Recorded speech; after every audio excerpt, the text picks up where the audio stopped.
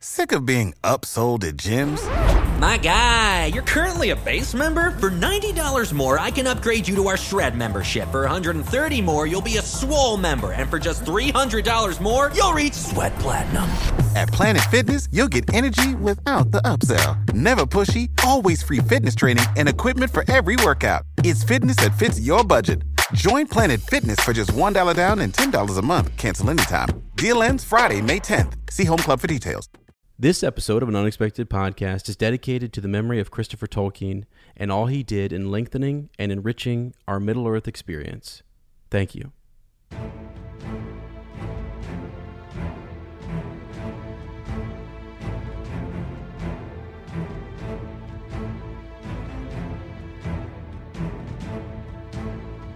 Hello, friends, and welcome to An Unexpected Podcast. I'm Ez. And I'm Lane. And we're talking Tolkien. We're coming to you from Doran Shield Studios in the Shire of America, the beautiful state of Ohio, in a little village called Amanda.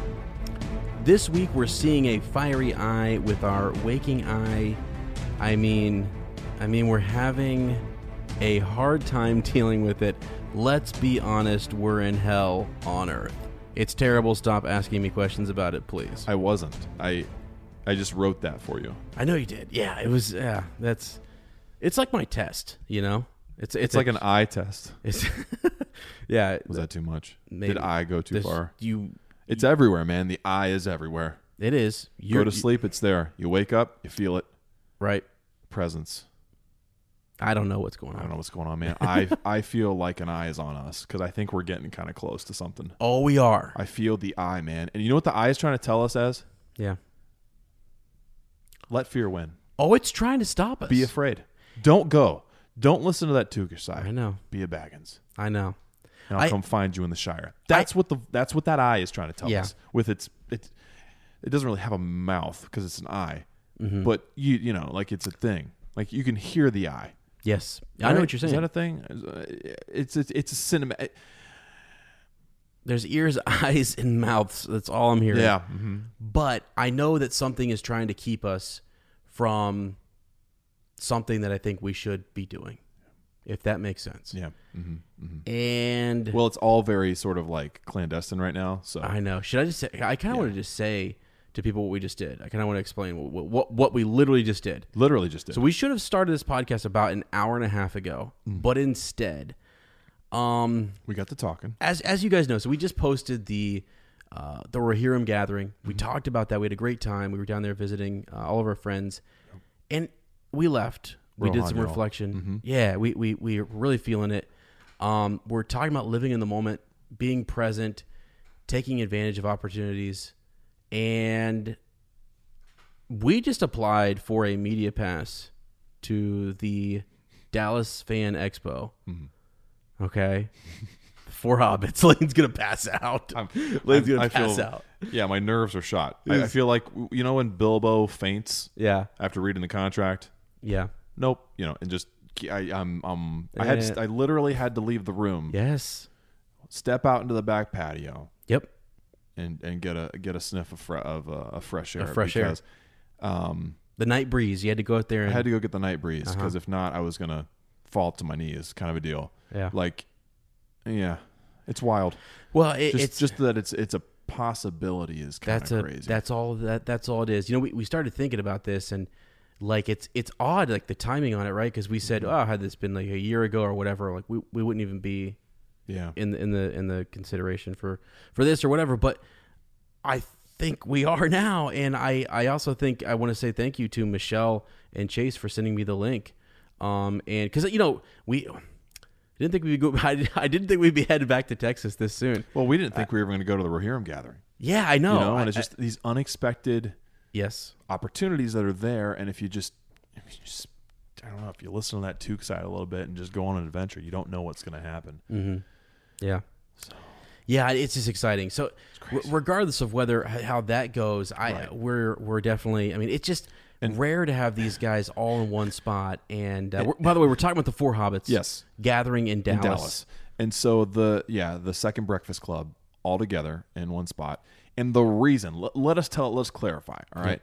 The reason that we're feeling faint The reason that Ezra was mopping sweat up from the tips of his hair is because the mere thought of sitting down with those 4 guys and saying, there's a community that has formed this fellowship, and they're called the Uppers. All right? And they deserve the very best. And is there a story? You know, we are built around reliving and sharing our own stories, you know, reliving this story that we've fallen in love with, but also sharing our connection to that and how our own personal stories mirror what's going on in this great tale and how we're a part of a great tale. Yeah. What sort of stories could you bring to them? What stories could you record right now into this microphone? Yeah. And be able to share with these people. Yeah. That maybe no one's ever heard before. Maybe no one ever knows. Like, you guys lived this. Yeah. You lived this experience of making these films. You shared a lot of stories. But what's like, is there something you could give them that would be a gift? Because they deserve it. Yeah, they do. Yeah. Like, and just being able to relay that information to all of you guys. My pits are starting to sweat. I know. I'm getting the jitters. It's mind blowing. And really, like, even just to have the opportunity to go thank Billy, for retweeting. Just want to look into those eyes again. I do too. I really do too. But like, he's done so guys, going back to that, he did not have to do the things that he did. Right. He did not have to go get something special for our group and to send that out and around. I think we detailed that before, but it's been a long time. So I want to talk about that for a second, because I know a lot of people, and rightfully so, like, come on, guys. It's at an expo. He's friendly to everybody. He does whatever people ask him. Yeah, probably. Sure. Right. But what we had paid for was one signature. Yeah. We stood there for 10, 15 minutes, it felt like. It might not have been that long. Yeah. He had already signed it. We were talking about his son, asking him for fatherly advice. We're talking about the book club. What's the name of your group? Went over, grabbed a photo, brought it back, and signed it to our book club. Yes. Like, it made that much of an impact on him without even having met any of you. In the same way that you all make an impact on us and make an impact on each other without having ever met each other. You know, a lot of us still have like remain unmet. And it's just like, so yeah. It was an incredible experience. And like for him to see that this picture that he signed to everybody, because we didn't know what to do with it. No. We were like, what do we do? We put this up somewhere? Like, we can't, we have to share this. And that's where the idea of the Billy Boyd World Tour was born. Yes. And we thought, hey, let's do something insane. Let's send this to people who want to take it out and take pictures with it. Yes. And then we'll tag him in photos, and we'll share it on Instagram and Twitter. And he's seen those, and he's liked those, and he's retweeted those. Yes. Like, that is so cool. Like, I don't know. I'm sure that kind of stuff happens, but maybe it doesn't. Maybe it doesn't. I don't know. I think maybe that's the eye trying to tell us, it's not anything special. Right. Not anything special. Right. Oh, yeah, well, you know what? You don't have a mouth eye, so shut up. Exactly. I mean, here's the thing. It's special to us regardless. Yeah. So, like, it's something that was a moment that I'll never forget it. We walked out and we sat down right afterwards, and we just turned those mics on. And I mean, you were the crazy thing was, Lane was sweating more than I've ever sweated in my life. That was awesome. That was actually awesome. And it was great. I mean, so having a chance just to go see these guys, it just would be fun. It would just be a lot of fun. We know a lot of listeners are going to be there. We know a lot of Tolkien fans will be there. And we're hoping people can, we are proud of the community that we have. You guys do deserve something like this. And so, we kind of went for it. We said, we'll try for the media pass. Even if not, like, we didn't have one when we met Billy. We didn't have one when he basically sort of said, hit me up for an interview. I mean, now we actually just received kind of accessed some information. God, we gotta move on. We gotta move on. I'm just okay. We'll move on. I'm beside myself, bro. I know. So it's just exciting, and we wanted to kind of share because that's where we are. And if we get like a little bonkers this episode, I think that's just. It's shocking to us because the timing, we're looking at the timing of it, and it just seems like it might actually... It could work. It's a possibility. It could work. And so that's all we're going to say. That's exciting. And we, of course, want to jump on, open with that, and share it with you. Ooh, Yeah. that's kind of dropping some eaves, and you know, I mean, how are you doing, man? Hey, I'm doing well, and We haven't done a reread chapter in about a month and a half. We've had a little bit of a break here. yeah.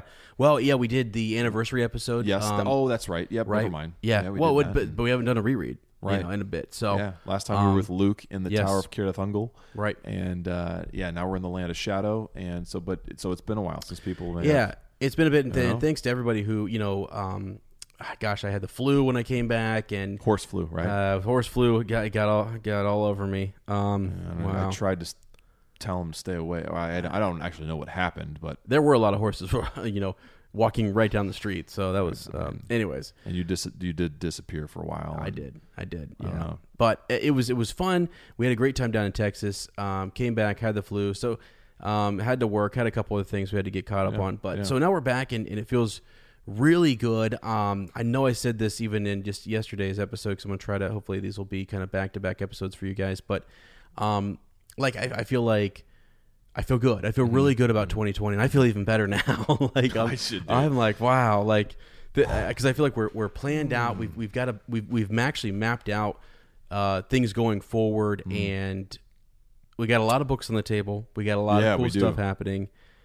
I just feel good. I feel really good, and I feel really inspired, and I feel like we've reflected a lot, and we're trying to live in the moment. And I love that you keep saying that, because it's like, be here, enjoy this, because I want to remember what we just did there.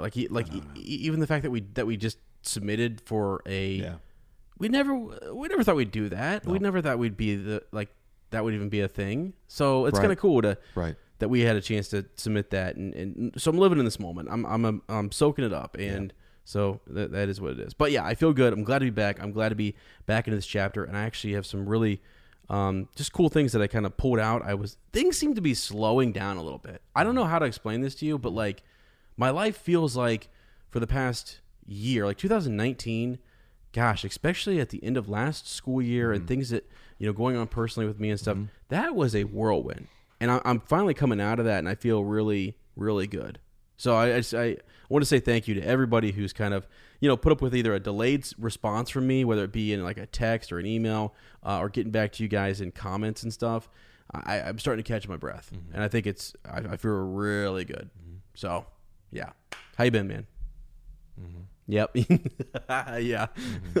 Guys, there's a glazed, his eyes are just, No, it's weird. So, I know it sounds contrived, and maybe it is, but every time we hit a new stride in this story, it feels like life sort of parallels it somehow. Oh, big time. Just somehow. I don't know how, and maybe that's like you said, there's powers at work. Yeah, there are some great powers at work, and maybe it could be the other side of just reading too much into things and my obsession with number 3. That's and fine. That's fine. I'm now a numerologist, and just kidding. I'm joking, Lord. And but anyway, I don't know why, but maybe it's because Gollum's not around right now. Maybe or he is, but he's not at really a distance. Around. Yeah, it's the two of them, and it hasn't been the two of them, without that extra kind of force of evil. Yeah. Or at least temptation for a while. Yeah. And so I feel like you and I are like Frodo and Sam right now. I don't know why, because there was a rough patch. There were things that we've had to kind of work through, and even just like we talked about it. I think this last episode of just wanting to make sure that we're always our best. We're bringing our A game. Yeah. We're not recording too tired. We're not skimming through chapters. That there is this great responsibility that when you come to a book club, you want to make sure you've done your homework. Yeah. Because that you're contributing to your group of friends. Right. And that the better prepared you are, the better and more fruitful that time is. Yeah. Right. And more everyone gets out of it. Right. But at times that's, when the other things going on and for me personally, going from teaching intervention to a second grade position is very different. And so my job has been, I really haven't talked about it much, but it's been really just the whole management aspect of it. Being with the kids is the best part. Yeah. but like all the management and all the pressure from you got to do this, you got to do this. How are you handling this? I mean, I in all respects, I am a first year teacher again. Mm-hmm. And so that is a lot of stress and a lot of extra work and a lot of extra energy that when previously I'd done that job for a while, there really wasn't that there. And I had a little more flex time. I had, all I'm saying is, all I have to say is there's less time to focus directly on this. So I want to make sure that my time is maximized. And so just that extra stress, you know what I mean? Right. And going into the Rehiram gathering. Yeah. And I just feel like that, for whatever reason, well, because of just the magic that happened there, I felt like we were back in September. I felt like it was the LEP. I felt like, just us having that road trip, just going out together. Got a lot out. I mean, it was actually just good to really. It was amazing. And the fact, and the fact that Goldberry said, oh my gosh, almost in a Galadriel-esque way, go. You have my blessing. I give you the light of Arendelle. Yep. Little did she know I had the car keys the entire time. But we'll say that for an appendices. But like, you know what I mean? Coming back renewed from that, I think I made the comparison of it's like, it's like opening the Elven Way bread or remembering you have some of Faramir's provisions and being like, there it is. Or thinking like Luke when he sang Sam's song that there is light up there, Mr. Frodo. Yep. There are stars that no darkness can ever touch. That's repeated again in this. And I just think like it's moments like that, guys, where we have these times together that it gives you the strength to continue on. Because, we're looking ahead. After this, we're rolling right into The Hobbit. Yeah. And then we're getting to Silmarillion. Yep. And that is some heavy stuff. Good stuff. But for me, a little scary because it's uncharted territory. Yeah. You know what I mean? Me too, honestly. I mean, But it's just, I don't know. So all that to say, I feel very much like Frodo and Sam that there is this task before us. Right. And we all feel that. But knowing that my bro's got my back, man. Yeah, I'll carry you on my back. Yeah. You'll carry me. Like, and our friendship is there. Like, and the friendship that, again, you almost keep waiting. You keep waiting. Like, where's the negativity going to creep up in the Facebook page and the group and amongst the uppers, and it doesn't exist. And I'll tell you why. Because the eye may see us, but it doesn't matter. No. It doesn't matter. It can't do anything. It can look all at once. Has no power. Because there's a greater power over us. Yes. Right. And sorry, not to sound too corny, not to sound too cheesy or anything, but like it's real, guys. It's real. Like real. Like we make this story real by our tales and our stories in real life. Yeah. That's what gives these stories such power. Is our relationships, our friendships, and our lives. I'm going to spend a little time here on something because this will be a short episode, right? It's not going to be short. But hear me out. Remember I told you to remind me about the key. Did you? Yes. And I reminded myself. Did you take it in the car? Not the wife key, needed the car. The key that you took. The key to everything, man. What is it? So no, I had a.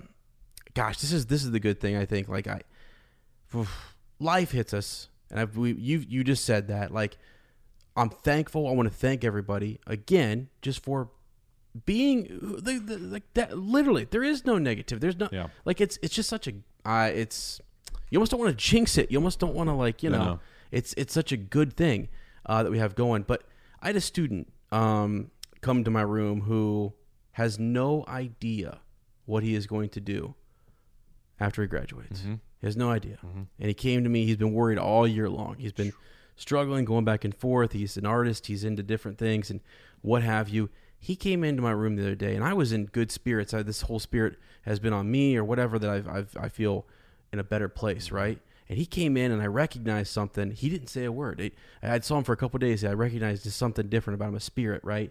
And he sits down, and I said, "What's going on?"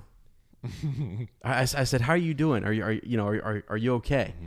And it's crazy. Sometimes we need to ask each other that. Oh yeah. And we need to check in, whether even if it's a good, and especially even during the good times. A lot of times we want to check in when things are bad, right, and things aren't going well. But it's so nice to celebrate something with somebody, right? So it's almost these are my high schoolers, right? So I teach high school, and he's a senior, and he's just like, He's like, Kirk, I'm good. I'm good, man. I was like, all right, you look good. You sound good. Like, I mean, like are you like, I knew you were nervous before Christmas break and everything and stuff. And he said, I got the key, man. I have the key to the door. And I was like, okay. Oh my gosh. I was like, okay. He's like, I've been all this time, man. I've been trying to like break the door down, get around, take it off the hinges, and I got the key. And I was like, wait a second, hold on. So he starts just telling me. So again, like I'm supposed to be the teacher, right? And hear this, and this is why I think I like humbleness is a big thing. And I think it's a teachable moment for him to teach me. Yeah. And he did. And he sat there and he talked about things that he had learned. And before I left, I kind of told him where I was at a little bit, just like surrounding yourself with positive people, those people being a mirror, reflect, all this kind of stuff, right? And man, he started laying down some. He had a rap. He's a singer, a rapper, whatever. And he just started spitting some lyrics right there in class, man. And he was just sort of like, I wish I would have brought it with me, but he had found his key. And I was just kind of like impressed by this because like whatever it was helping him get through the door, and he was sort of done trying to get through. And actually he even went on to kind of say like, I wasn't even at the right door, Mr. Kirk. I wasn't even at the right door. I was at a door that everybody else was trying to, force me into or tell me that's the door for you. And I pulled on it. I did everything, and it wouldn't open. It didn't open for me, but I had a key to another door. Oh my gosh. And so it was just, it was one of those things. I don't know. So deep. Like, as I was thinking about like, just, it's cavernous. That is so deep. It's cavernous. Just a renewal and finding sort of like, and there's different phases to your life, right? Yeah. So it's like finding that next door, that next level, that next whatever, getting through. Gosh, I feel like life is full of markers too, and these points where we like even memorials where like you remember something or you check back on that point. It was a good point for you. Now, what's the next marker? How do you move forward, and all that. So I feel for some reason that this is a marker in my life. I have no idea why, but I have this feeling, and I feel really good about it. And to have him sort of say that, to have my friends and have this community all kind of be saying that, and things are just feeling good. It's just, I think we ought to be thankful for it. Oh yeah, and live in that moment. And I know, and here's the thing too, there are people listening who right now they're going like, I'm in a place where I can maybe do more and help out and be more available or whatever. And when people like whereas I wasn't before, just with things personally that I had going on, there are people now who are going through what I was going through or what you were going through or whatever, and so everybody's doing the best they can with where they're at and what they have. And that's, what more can you, I don't know. So I'm just feeling super reflective and like really like, that's a good thing. My kids are firing me up. This story too, like I was writing down things. And again, this is having more time to really like take some notes. I took some notes on my phone. I told Lane, I brought the book because I listen and I'm a mental, I kind of that feel hasn't like happened yet. It has not. It's pretty cool. I actually feel like, I wanted to be able to make some markings and I wanted to be able to actually engage with the text, right? So I typically do that in my mind. I have a mind palace and I keep things up there and I'm like, all right, don't forget this, don't forget that. But I don't know. Things like I'm trying to even help myself, like take a little burden off the mind palace, put it down here in the book, and plus there's something I think to when hold in the book, and you're talking about being mindful, being in the moment. I think when you do that, when you put a pen to a book or put a pencil and you write in it, you dog ear a page, right? It cements you. It's the same way writing something down. It's like, it's more likely to happen. Or if you write your goals, you're more likely to achieve them because of or if you speak them out loud, right? Some because action. it puts, action produces. It produces. And so when you do that in your book, it's the same way. It's even a deeper, or it can be a deeper anchor into your experience, your mind. Well, yeah. And so I also sometimes, as the new year comes around, and we were doing sort of that, we did our anniversary episode, right? And we're thinking about 2 years ago, just over 2 years, starting the podcast. And I'm like, I go back and I listen to some of his episodes, and I listen to our energy. I think about what we were now. I mean, I do. I think about even though the connections that we were making. Man, we were stopping every other line, and I'm just like, and we still do to some extent, but I've had to, I don't know, it's something that I'm trying to make all sorts of connections. I love it. And let me tell you something else too, because I'm just on a, here I go. Hey, get up on that mountain and preach, I'm going to get up on the mountain a little bit, because Lane has been recommending to me, and he got me you guys know I love Lane, and we're not friends. But you start crying. No. Come on, man. I'm trying not to. Just kidding. I'm joking. Tom Shippey, author of The Century, J.R.R. Tolkien. Guys, if you haven't read this book, Lane has been saying it. Read it. Just read the foreword. Just read the first chapter. I beg of you to read those first two things, because. And you know it's cool. I'm sorry, not to go ahead. Just real quick, but that is the Tom Shippey that's involved with the show. I mean, so it's got a tie to you read his treatment of J.R. Tolkien in that biography, and you think, all right, like the fact that he's involved with the show to ensure parity or whatever you want to call it, like honesty to what happens in the Second Age, that puts your mind at ease a lot. Yeah. Yes, it does. Yeah. Oh my God. A few things just as we get started. We're almost doing like a pre-book club here, we're not to the reread yet. Sure. But I want to set us up for some things. Yeah, dude. We'll go drop some eaves and then we'll come back. Okay. Yeah. This book, I started understanding more about the author, and Tolkien is fascinating, absolutely fascinating.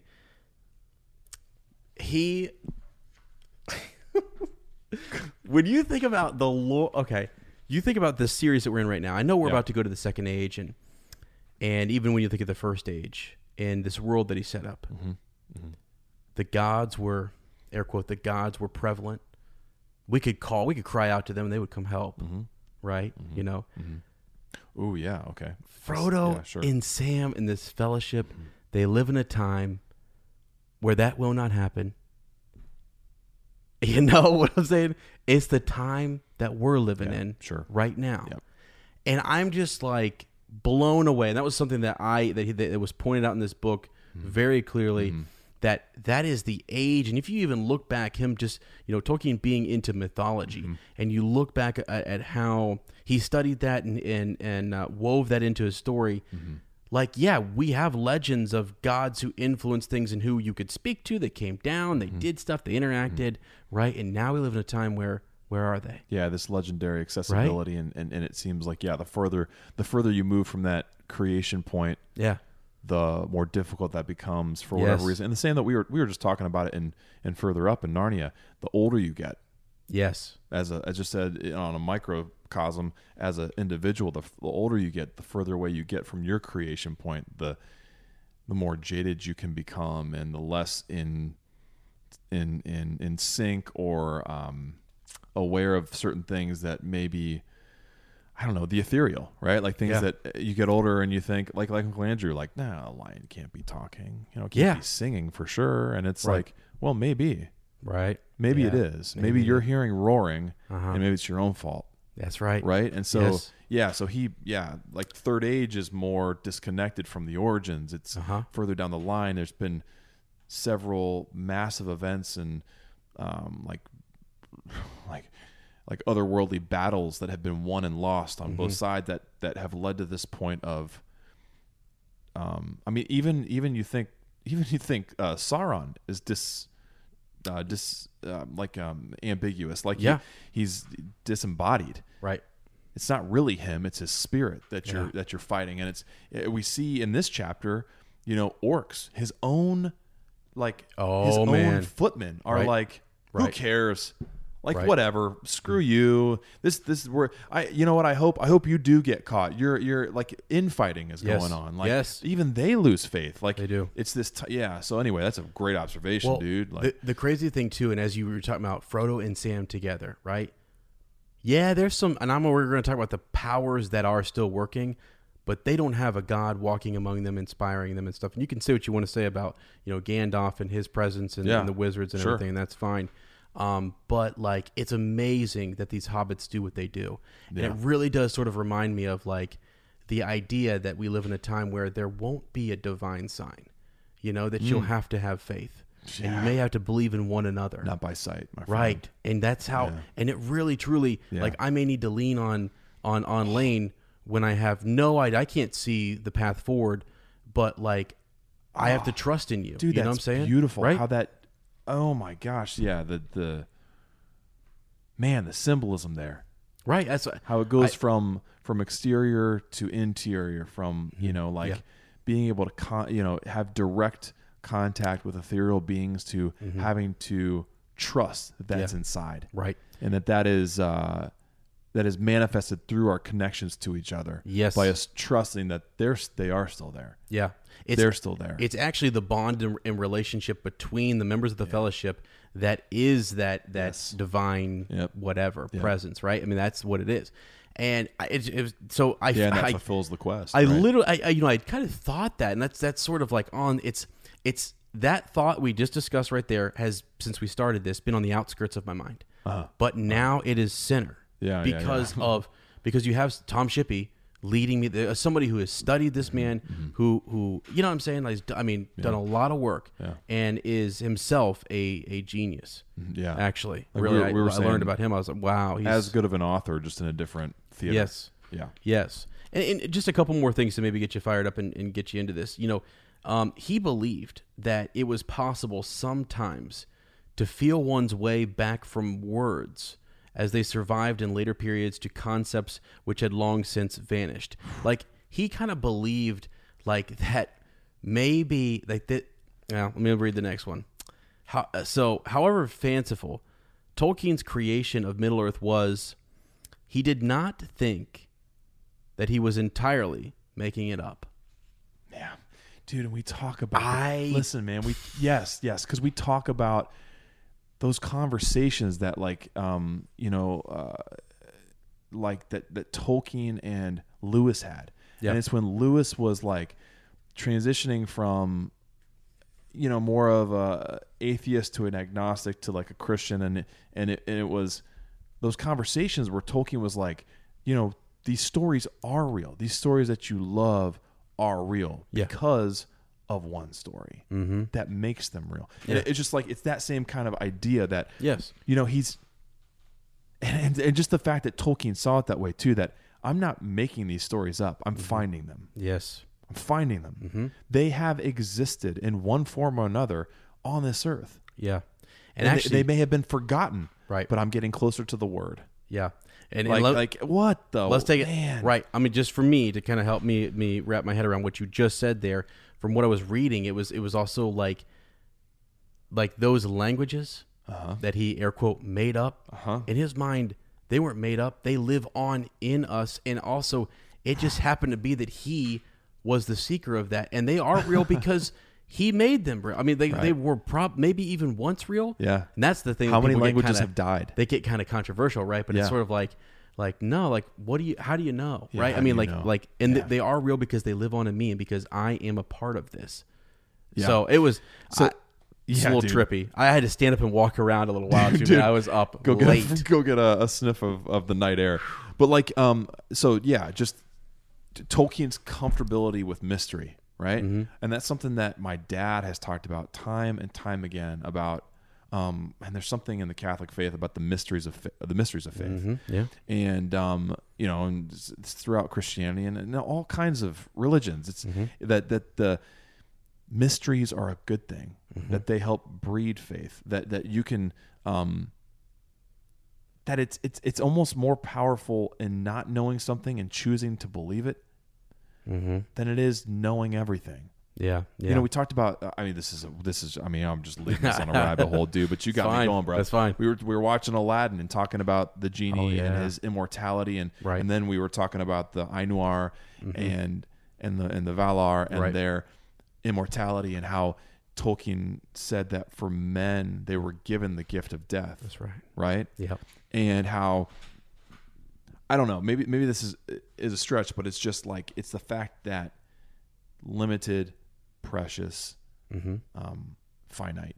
Yes, you know what I mean. Right. And right. And how that in itself is a mystery, right? Well, how is that? How can that be? And the unknown and what like that's what you're talking about, like the unknown. What comes after? What was before? Right. And just being like, I don't know. I don't even necessarily need to know, and that's okay. I mean, like that makes me stronger. It doesn't make me lesser. No. And that's why I love the Hobbits, because there's a lot of stuff, especially our 4 Hobbits, that they don't know. Like you even catch, all those moments with Pippin looking at Gandalf and going like, I wonder. Yeah. Right. Right. He seemed pretty wizardly right now. Right. Like what? What? I don't see him that. I don't see him in that light always because of how I know him. And yeah, you get him out into a big world and he's on a big stage and you're like, oh gosh, okay, he's not just a firework engineer in the Shire. Like he's big time. And what, like just being intrigued by that and the reflection of that and what Gandalf sees in them. I mean, that is sure. Yeah. And I guess it is. But it's crazy. It's lenses and perspective. Like guys, I'm not gonna, we've talked about Narnia and we've talked about Further Up. I am begging you to go listen to the most recent episode. It got deeper than I ever thought it would, and it was amazing. But we talk about some of this stuff in that episode, and so I don't know. It's just our mind is there, and I guess it's just sort of.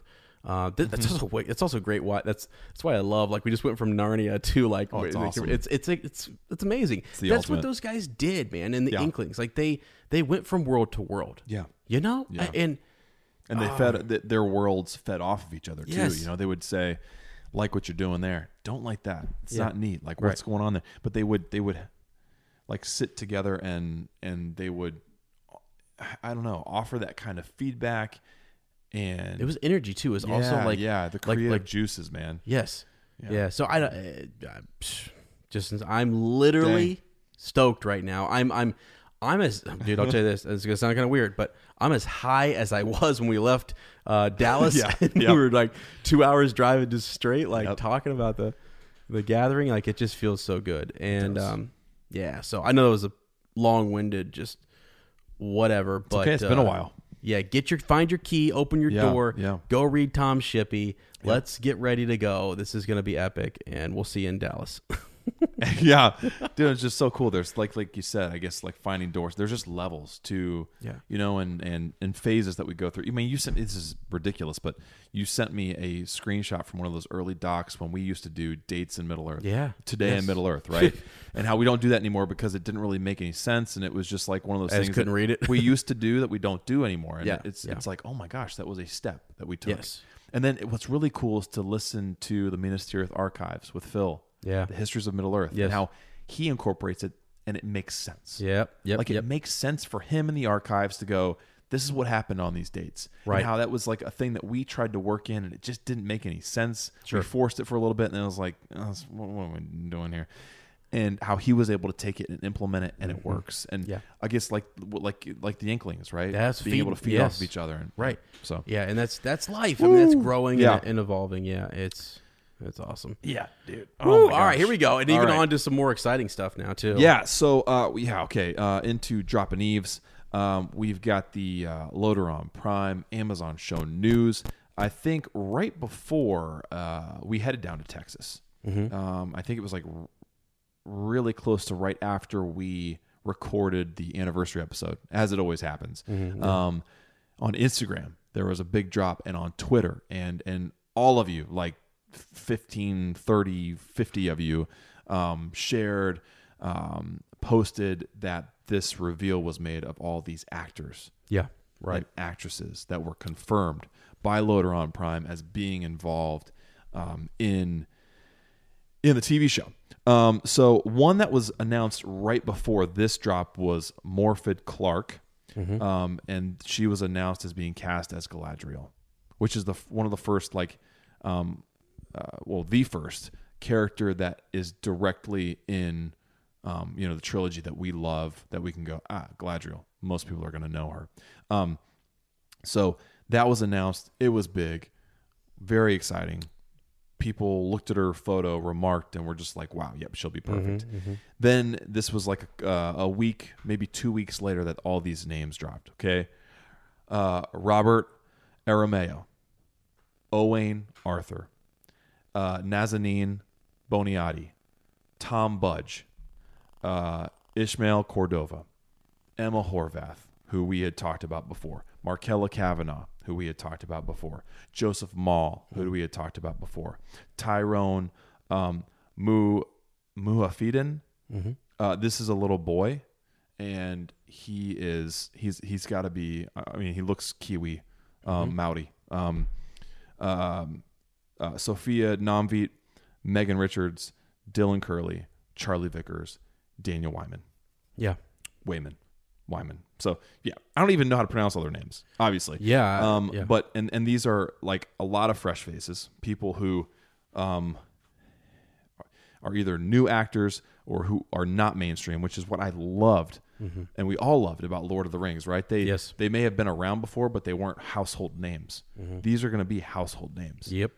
We're going to talk about them in the same way we talk about Viggo Mortensen. The same way people read Viggo's name, went, Viggo Morgenstein. Right, exactly. Right? Yep. Or didn't know how to, pronounce their name. So it's just really, really cool.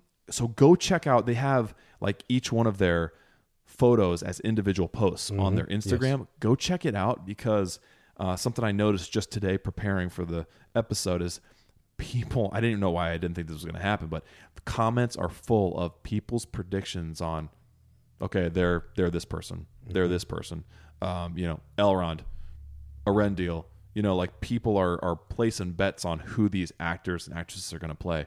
Another thing that's so refreshing and beautiful is you have a diverse cast, man. Yeah. A diverse cast and a gorgeous cast. Oh yeah, absolutely. I mean, every single one. Interesting looking, beautiful, intriguing. Every kind of feature and every like age too. Some older actors, some very young actors. Like with Tyrone. Tyrone looks like he's maybe like 14 years old. Yeah, maybe, I don't know. Right. Men and women. It's great. It's going to be amazing. I'm done speculating, guys. I'm done. Really? I can't wait. Really? I just want to sit back. I'll put my hand down. Take it all in. No, who you think? Who you got? Okay. I wasn't really going to speculate on this, but here is how intense this has gotten. People have looked in this and they've said, is there a correlation between the individuals who are in black and white? Oh, you see that? And then people who are wearing blue. If you look at this, yep. You see the blue, and you see the now you see the darks. And there's gray and there's black. You see factions, maybe. Yep. Like people are color coordinating this. Intentional? Yeah. Is that intentional? That is how. I'm willing to go that crazy. I love it. And also, you look at the theme. Look at the logo, right? That they've given us, right? So that sort of navy, it's staying within that blue code too. Yeah, it's staying inside of that. Like, I don't know if they did their own photo shoot or these were things that they got. Well, and you could have photoshopped the color of their shirt. Could have done that too. Yeah, exactly. Black and white is just a filter. Right. So wow. People are looking at that saying, are the people who are black? Are those individuals who are, the bad guys? Are they air quote bad guys? Right. I just thought that was fascinating. Then you got Nazanin in gold, and she's the only one in gold. Oh wow. Yeah. Well, and so the other thing, people who stand out. I know. Morphet is in white. Right. Yeah. Ooh. Like, dang, is there dude. some Are the blue Numenorians?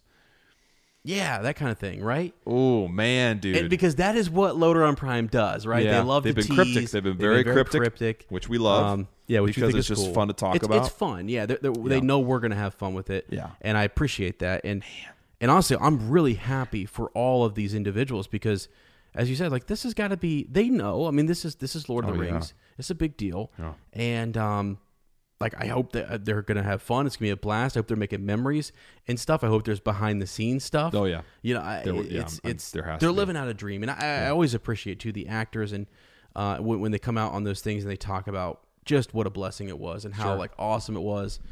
And on the flip side, think about the burden, man. I mean, you come in, it's like I'm planning. I'm going from, week to week game day to planning the Super Bowl. Yeah. Like that's what it is. It's like it's prime time. I'm in the Six Nations. name it, World Series, whatever. It's like, you're dancing in Royal Albert Hall, that kind of stuff. Right. Like you're playing on stage for the, I don't know, Queen of England. I don't know, man. It's next level stuff, because that people like us are sitting around talking about it for 2 years in a run up. Oh yeah. Well, and it's also, think of the energy that they're bringing too, though. Yeah, man. And the feeding of like, because I love hearing actors talk about that. And wow. that pressure can motivate you. That's it's a what good I'm saying. stress. It's like, all right, can really get in character. Yeah, People go, they do some crazy things to really get there. So yeah, it's exciting. It's exciting. Elrond, maybe. Elros? I just want to know. I want to know. I know. Okay, well, I'm not going to speculate. Right. So it's very exciting. We do know that Jay Bayona, the director of the first 2 episodes, has been in Auckland. Actors have been, this big, huge dump of names and pictures has been released. So, I mean, it's no longer just a pipe dream. It's no longer just rumors. It's happening. Yeah. Before you know it, we'll be watching it in the studio. It's very exciting. And it's awesome. All right. Well, it's hard to move away from that. But in other corners of Middle Earth, lots of things happening. LEP3's Facebook event has been made. It was actually our time at the Rohirrim gathering that kind of motivated me to put that out there, and also made me realize that it's only 6 months, 7 months away, which isn't that long. It's crazy. We've been reflecting on it for half a year. Yeah. And it's almost, time to start thinking about it again. So pretty exciting, because I want to say about 40 uppers have already confirmed, and I want to say close to 20 are maybes. Yeah. So that would be, that might be, half again what we had last year. Turn up and show up, and it's just very exciting to think about that. There's details on that Facebook event. You can find it on our page. It's pinned to the top, so if you want to go check it out, there's even a decently tight itinerary of what to expect, including Friday night before, the event Saturday, and then possible whatever nightcaps on Sunday morning before people head back to their corner of Middle Earth. I can't wait. I'm so proud of what it's become. I know Ez is just grinning ear to ear over here. He's excited. Yep. And so go check that out. Please consider coming. I don't know how to guarantee it'll be worth your time, but just if you're thinking about it, listen to the words of all the uppers that came. And I think that should give you a little bit of, peace over making a decision. It's just, we'd love to have as many people here as possible. Well, and it's a great day. It's a great weekend, really. Yeah. I think I like what you're saying right there, is that you don't want to, we just want to converse with you. Oh yeah. But it's simple, selfish, honestly. I want to meet all of you. Yeah. So. It's a simple sort of just we're hosting a little gathering, and we'd love to sit and talk and, smoke our pipes and absolutely sit around the fire. So absolutely. Little studio update. Yeah. Just kidding. JK. This is something we talked about. I think we're actually going to keep everything under wraps until, is it done now? I don't know. Maybe. But we're going to keep everything under wraps until it's finished. The next time you will see the studio is in its finished state. So Ez and I have some work to do. There's some things that we want to do personally first to get it done. Then we're getting Kev back out here to lead the charge and finish it up strong. So, so very exciting, but we're not going to tell you when or anything. No, nothing. Will maybe there be a christening at LEP3? There might be. Well, you'll have to find out. Yeah. So if you're there, you might just be a part of cutting a green ribbon. I don't know. We definitely know how to build tension, though. Yeah. And then we also have a T Public that's kind of come up in the last month. So there's really cool. I think they're really cool. I think they're cool designs that we have. We have got the Up the Green Door. We also have a Grima Voice, WWAD, and an And T-shirt, which is Ezra and Lane and Goldberry and Frodo Lives. And there might be an LBPT thing coming out. Maybe. Hashtag sorry Tara. Probably. Yeah. So expect some additional things there. You can get tees, hoodies, stickers, magnets. They print it on all kinds of stuff. Several people have ordered already and said the quality is really good. So that's good. And that's something that we heavily considered. We wanted to make sure that what you're getting isn't super cheap and just ironed on. We want to make sure that it's a good product because it's a request we've had from a lot of people. Yeah. And the Patreon t-shirts are we're finalizing the design on that one. We had originally tried to say they'd be out by December, and actually honestly the design on this one, Rob has said, because the back is going to be very detailed. I won't say anything. Surprise. But he's contacted me. He's like, man, it's giving me some trouble. It's a lot of information to put on there. Okay. And I need a little more time. So I'm giving him all the time he needs. But those will be coming to patrons at a certain level, as well as some other goodies that we have kind of stashed up. It's just getting all that organized and out. Yeah, it'll be a big drop. Yeah. Yeah. That's all I got, my man. I love it. Ready to get into this reread. I have not been able to stop. I'm sitting over here. You're twitchy, dog. I don't know what's up with me, man. I am twitchy. Whew, yeah, it's something else. Yeah. So don't put the ring on. I know that's what you're wanting to do. Been thinking about it. Resist it. Whew. Resist it. All right. So the last few chapters, I've been thinking more about like major takeaways and stuff. So I read these summaries so that we can do that and discuss more. And I love to read when we can from the text, which we've always done. So let me just start with the summry here. You see what I just tried to do? Yeah, you tried to drink that with the cap on? With the cap on. Yeah, I'm going to need to That's special. This whole time I should have been watering up, but I wasn't because I'm too got cotton mouth. I mean, the hobbits gave me cotton mouth, right? And I just prolonged it. Should not have said that that way. So hey, here it is. So Sam and Frodo, we know last time they were at Cirith Ungol, right? We were escaping. Boy, that was some emotional stuff. Thanks again to Luke, for helping us out with that. That was and really getting us fired up. It was a good time. Yeah. So yeah, they're on their way out, and they're able to get past the guard. They run onto a long bridge, and as they're approaching the other side, they hear this company of orc, and they're quickly approaching. And this is I'm going to really skim through this because this is actually where I had quite a few notes and some thoughts I wanted to talk to you about. But so they jump down, they get away. Long story short, they get away kind of like not safely, but they do evade this group of orc that are kind of moving through. Right, they look over their provisions, they see what they've got left from Faramir. They are weary. They are just. Tattered. At one point, as soon as Frodo lays his head down, he's out. Oh yeah. I mean, it's this land. It's the journey they've been on. Yeah, the weight of the ring increasing the closer he gets to. Right. Yeah. I mean, Mount Doom is 40 miles to the east, but visible. Right. When it's not covered in all that shadow. Poisonous fume and shadow that's belching from it. Mm-hmm. Yeah. Right. So they're kind of we're getting closer and closer here. They come across a couple different orcs quarreling about stuff, which we'll talk about. Gollum is out there doing his thing, kind of. He's still keeping track of them, messing up the scent a little bit. Man. The sniffing becomes real important. Yep. Oh yeah. So he serves several purposes, right? I mean, you think about the thing you know what I'm talking about, like with when he comes across the he messes stuff up in a good way. He actually helps. So that's kind of crazy. But so and then in the end of this, we kind of know that they do come across another orc company, and that does not go the way they expected it to go. So we will discuss that. But let's dive into this. Let me as they're running out, this is. So run, Mr. Frodo, he cried. Yeah. No, not that way. I mean, Sam knows because he came in here. He was conscious when he came in. Sheer cliff. Yes. Yeah. And they are, that's the thing. That's why I love the images we had last week in the dock. And that John Howe illustration was. That big bridge that was kind of going over.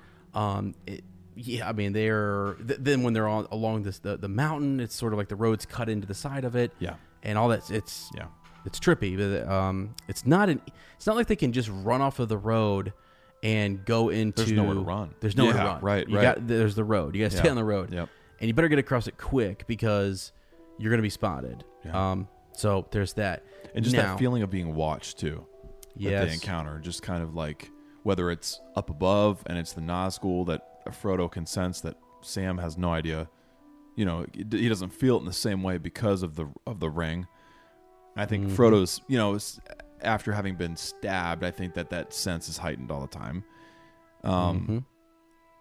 But yeah, just like, you know, not knowing who's watching, where they're watching from, are they waiting?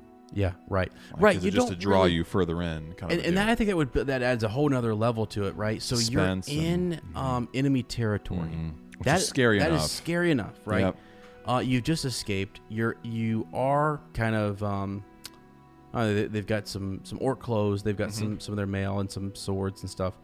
And which is so cool, isn't it? Yeah, it's kind of cool. It's like it's thing for them, but like I've always loved that part in the movie when they put it on, and it's like, yeah, there you go, baby. Yep. I remember in the midnight showing when that scene where Sam says you can't go walking through Mordor and not but your skin, and the next scene is them coming over that little ridge, and everyone's like, right, yeah. I don't even know why. It's just like it is kind of cool because they're out there, doing their thing, yeah. So it's that is neat. But Frodo kind of realizes, right, that they don't look right regardless. Right. I mean, they don't fit in. And so they're still kind of worried that they may be caught. They're running away. Yeah. You know, but I guess what I was thinking too is you never know who's lurking.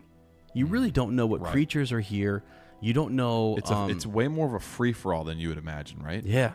Yeah. It's more like Helter Skelter and almost like little clans operating kind of together, but you know what I mean? Like it's very disorganized compared to, so it's a larger force, but you think about like the forces of good, and they're smaller in number, but they're so much tighter and organized, and they're unified against. So it's ironic too, isn't it? The when all these different fractions come together, or factions, I can't even talk, come together, different people from different groups and different places in the world, they're more unified towards defeating one enemy than that massive group, which is supposed to be totally assimilated into one force. Yes. How crazy is that? Well, yeah, it's also it's crazy. It is crazy because you got the nature. Power of diversity. Is that what Tolkien is kind of talking about too? Yeah, like maybe. All these different people come together and are stronger than one like mono. I don't know, culture. You know. Yes. What I mean? Yes, and then even too, like the nature of the orcs, like they're not as watchful. True. Right. True. So this band of a few could watch a region much more vast. That's what I was kind of thinking. Like I get what you're saying too, is that also you have all these people coming together. Yeah, there's power in that diversity, different nations, different whatever, in groups of people. Because the opposite, really, I mean, there's only two. Really, it seems like there's these two big kind of orc factions. Well, there's men as well. And there's men too. Yeah, right, so, right. But I mean, yeah, I get. It just seems like they are able to slip through. Yeah, they are able to get to navigate. And the chaos, I think, kind of helps. Enables them to do that. Yeah. in a sense. Right. So plus, I don't think any of these orcs or men are thinking that. I mean, how many of them know about the ring? First of all. Right. Yeah. And then they're not thinking, even if some of them had knowledge of it, which I don't think they do, they wouldn't be thinking, oh yeah, it's going to come walking right into us. Right. Especially when they're kind of rushing to go to the Black Gate to fight. That's where their focus is that, Aragorn's leading this army. They don't know that, but an army's coming to the door. We got to go. Yeah. Knock them out. Right. Yeah. Let me. I gotta do this. What do you got? I gotta pull up the notes here because I'm already seeing we're at a part here. Where, am I getting us? No, this is good. Sidebarred. This is good. So, sidebar. I wanted to bring up a few things here about Frodo and Sam and as they are moving away. Notes you've been keeping? Yeah, dude. I'm. Dang, bro. Something I don't know. Like these are things that were just standing out to me. So I like it. What are the odds? I guess I kept as I was reading this chapter, I kept saying that. What are the odds? Really? That happened? It's kind of shocking. The good things that happened to them in this chapter. Yeah. You're like, wait, what? Yeah. And then at the end, the odds aren't in their favor, right? It's like, but it's just interesting. So one of those moments where I said, what are the odds that this happened? Like they're making their way. Sam's telling him like, we got to get across this road. Let's see here. quick, Sam, over we go. So like they're at a point where Sam had already warned him that, you know, we can't go off the road without like falling down into this chasm or whatever, this you know, ravine, I don't know. And fortune is in their favor. Fortunately, there this drop off that they were worried about, like the slopes, right? Like they drop off, they're falling, and it's not a fall that kills them. I don't know how to explain this, but it's like it was sort of I read this chapter 3 times. I'm just gonna be honest with you, because the first time I read it, I was like, what in the? I didn't really. It was just a lot of it was dark, and I'm like, what? This is killing me. Like they're come on, let's go, let's get through this. I read it again, and then I read it again today, fresh, and I was really trying to figure out like what is interesting about this. And when they fall down, so he let go. Frodo followed, and even as they fell, they heard the rush of horsemen sweeping over the bridge and the rattle of orc feet running up behind. But Sam would have laughed if he had dared, half fearing a breaking plunge down onto unseen rocks the hobbits landed. So it was either this, man. It was either stay up on the road and surely be captured. Surely. There was no way they weren't going to be. Or jump to your death. Take a chance and perish. Maybe the ring perishes with you. Right. And it's not found for a long time. Yeah. Or whatever. But that's the choice that they made. Like, off we go. To the point where Sam says goodbye. Goodbye. That's right. Well, here goes, Mr. Frodo. Yep. Goodbye. Right. Off he goes, right? So he's the and it ends up that they're okay, right? Yeah. With a thud and a crunch, they fell into this tangle of thorny bushes. All right. So Sam he's almost ready to laugh about this. He can't believe it, right? When the sound of hoof and foot had passed, he ventured a whisper. "Bless me, Mr. Frodo, but I didn't know anything as grew in Mordor. But if I had known, this is just what I'd have looked for." Right. These thorns. The gardener, talking about. Yeah. These thorns must be a foot long by the feel of them. They've stuck through everything I've got on. Wish I'd put on that mail shirt, right? Talking about the orc mail. Right. This is amazing to me. This is, I again, in the third read of this chapter, and I'm not saying that to, like, literally it was hard to get through. Yeah. So, my third time, I'm talking in threes here. Right. Yeah, okay. Here we go. I Thanks. started thinking about, for some reason it hit me that Tolkien, because I've been reflecting on Fellowship in the first book and the differences.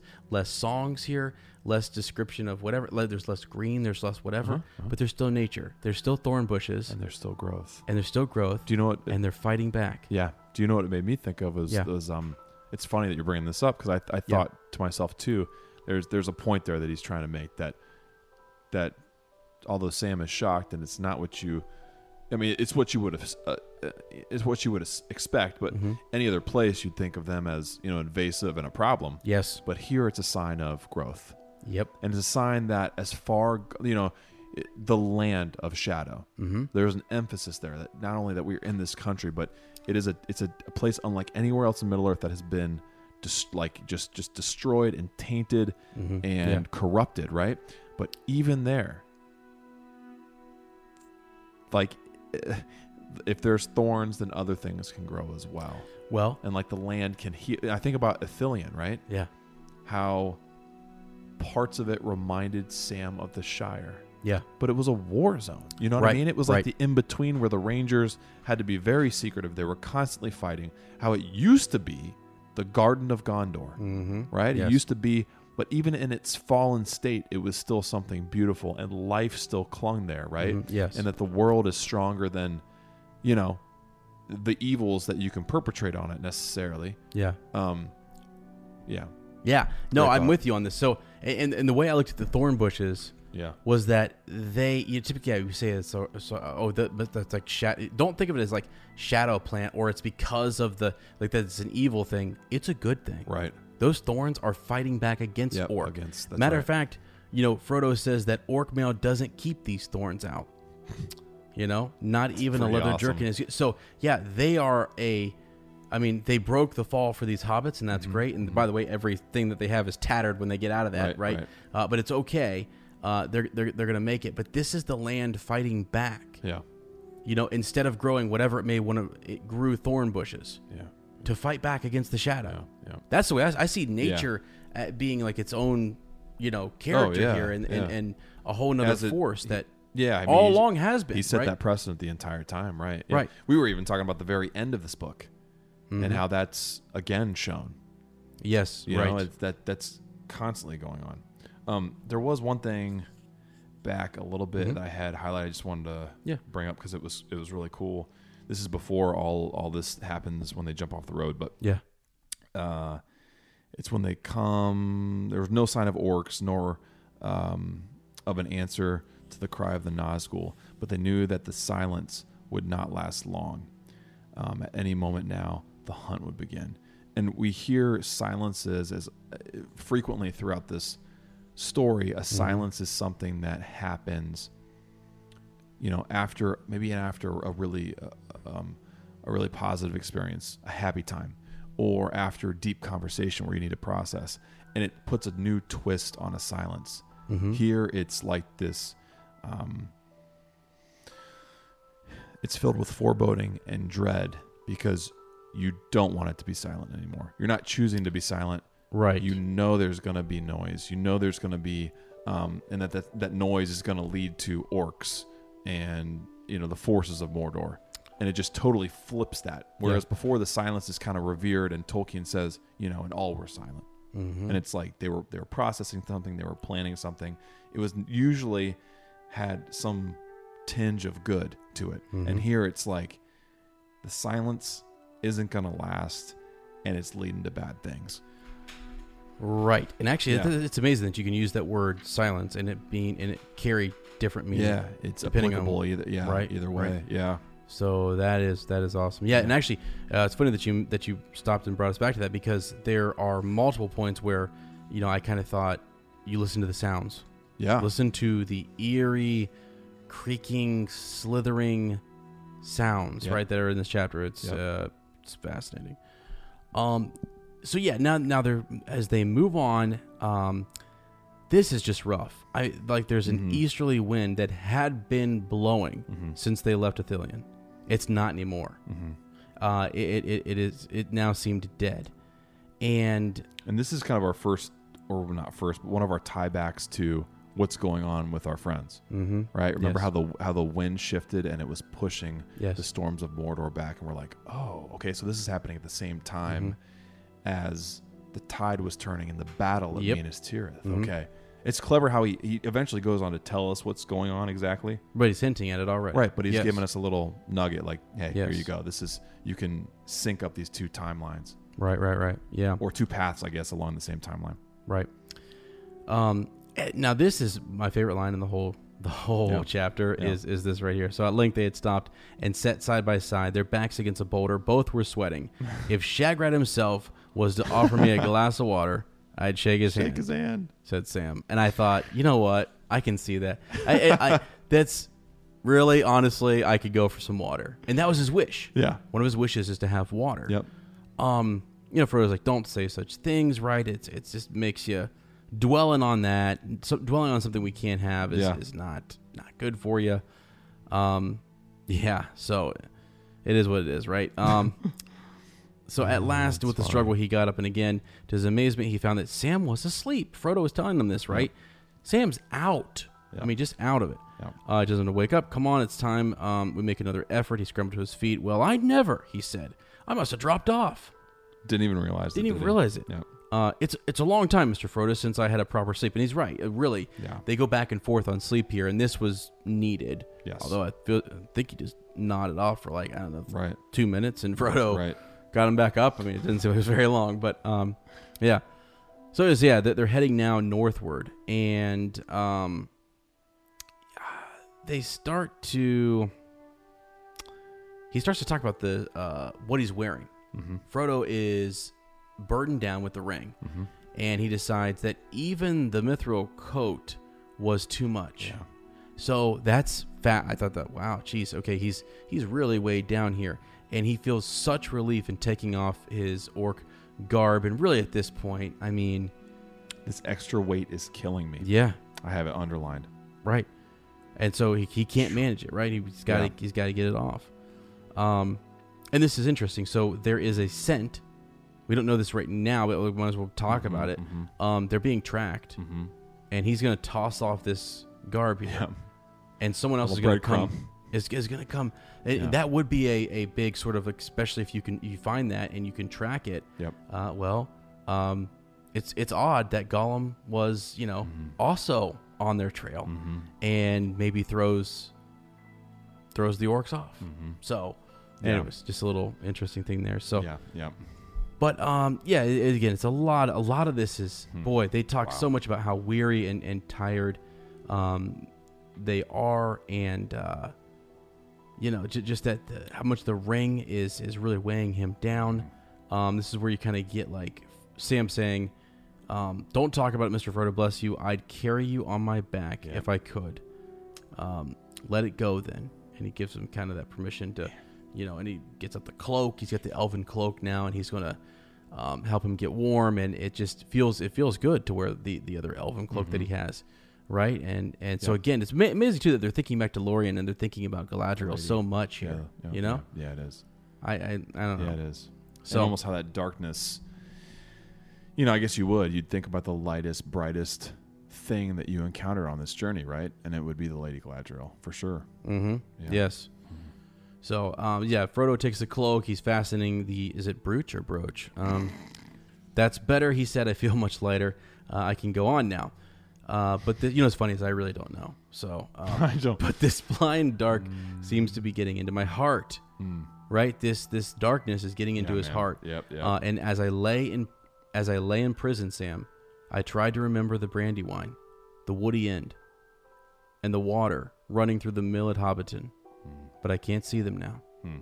And so, Sam goes on here to say, like, well, here, Mr. Frodo, you're now talking about water. Now you're talking about water, and watch it now.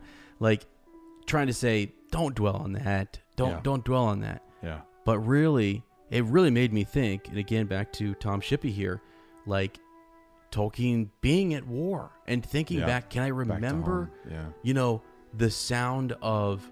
family members. Yeah. Can I remember the sound of their voice? Like, what did they sound like? What did it smell like back there? What were the sights? Yeah. I don't want to lose those, and I want to keep them right near me because death is near. Yeah. And if I have to go out, I want to, you know what I'm saying? Like, and even on another level too, thinking about like hard times. You're in hard times for a long time. You're like, what were the good times like? Yeah. Right. Can I even remember them? Do I even remember them? Like people, most people can relate to that, a period of time that was just overall just not a great time in their life. Right. And you think back to what was it like to be carefree? People who struggle with depression or things, yes. Big losses that throw them just like curveballs, and they're like, what was it like before? What was it? Or they're just in a funk, man, stuff like that. Yeah. Yes. Even that can be, that could be the same as, that could have been your Shire was, the way things were before, and you've just entered into a dark time. And can I remember? Can I even remember what that was like? Or is this the new normal? Was that a dream? And it's yeah. Well, I God, even think of our childhood. Like there are times where that's a great idea. I drive through places to be a kid in our hometown, and I look at a tree, I look at a place, I remember a memory with my mom and my grandma, and I'm just like, wow. You'll bring up names even sometimes of people that we went to high school with, and I go, what? Yeah, I know. That is a person. Yes, I remember them now. Right, it's like kind of like Strawberry. Yeah, Strawberry and further up, right? Like, yeah, he had a little trouble. Just as he was like, oh yeah, I seem to remember. It's coming back. That's coming right. back. Yeah, there was a big black thing running behind me, and no matter how hard I pulled, it was always there. And you were whipping me, the cabbie is my favorite character. Oh, he's amazing. Just so you know. Yep. I totally agree. So Sam, I tell him not to focus on the water, but now he says this: if only the lady could see us or hear us. I'd say to her, your ladyship, all we want is light and water, just clean water and plain daylight, better than any jewels, begging your pardon. Right? Dude, and then isn't it kind of eerie? Yes. How this comes to pass. Yes. this is where the powers of good. That's what I'm saying. And like there is, no God is going to step off the mountain here and step down here and say and point the way to the water, whatever. There's a flashlight and a bottle of water. Right. If they don't keep going, Wayne, yeah. they don't find the water. Yeah. But because they keep going, they find the water. Yeah. And that's it, right? Yeah. You can stop and you can sit down and go nowhere, and that's it. See it through. Yeah, see it through. See it through, truly. And I really, so it's kind of crazy. Like, I go back and forth on this. So did the lady do something? Is there other powers it be? Or is it Sam and these guys seeing it through? There's something, or is it both? It's like super high power. Yeah, right. I don't know. It's fascinating to think about. But supernatural, coincidence, or super coincidence? Mm-hmm. Yes. So, oh, man, boy. That's crazy, dude. Yeah. Wow. So here we go. They, I love to and not to skip over any of this, but like every time they do look off to either towards Mount Doom or in that direction, there is a black dark. There is a shadow, literally painted behind it, that you really only you can almost see the mountain, but you can't not see beyond it. Right. I almost felt like, and I know why you'd have to do this in the film because you want to build these things, you want to show these icons, but it feels way more like in the book it feels more claustrophobic and polluted, and like, I mean, there's even a moment where they describe the tower and you can't even necessarily see it all the way, and it's like you barely catch glimpses of it, and like there's just this swirling black, when he talks about the mountain belching fume, and like, I think about Boromir's words, the very air you breathe is poisonous. And you do get that in the movie, but you also get a better vista of like what's going on. And I almost feel like you have to do that in a movie, but in a book you can say like, I mean, they could see the mountain, but beyond that, and even at times in front of it, it was blackness. Yeah. It was darkness. It was just like this foul, like these clouds that you can't even you've never seen, otherworldly kind of, and I don't know, the book, I can see it in my mind. Like I don't know, like I can see it, and it's it's terrifying, man. Like it's terrifying. You're seeing what they're seeing, and you're like, that's where we're trying to go? Yeah. We have to go there? I know. And also think too, in the beginning of this story, if the hobbits were just to teleport there, right? Oh my gosh, if they could see where they end up, if they could have foresight like that, right? But now, what has hardened the experience, the journey? Yeah, they now can see slowly building up. Yeah, to it. Now they have what they need. Yeah, because of the journey to go there. But had Mount Doom been a lot closer, and still been as ominous, I don't think they had what it took.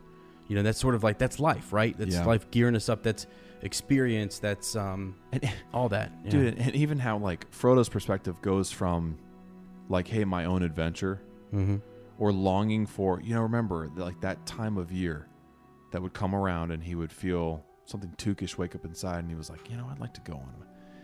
It's time for an adventure, right? Remember that? How Frodo had that longing for his own journey kind of a deal. How it went from that to now he's like, I mean, I'd die. It's fine. If I die, it's all good. Yeah. Like it would be a relief. I don't even care. Mm-hmm. What a change. Like the battle that's going on he does not get enough credit. Frodo does not get enough credit. No, he does not. Like the constant battle between like, I just want to die to I at least got to get this finished. I at least have to fulfill this quest. It's crazy. It is crazy. That would not be a fun spot to be stuck between. And then you think about those guys who are at war, right?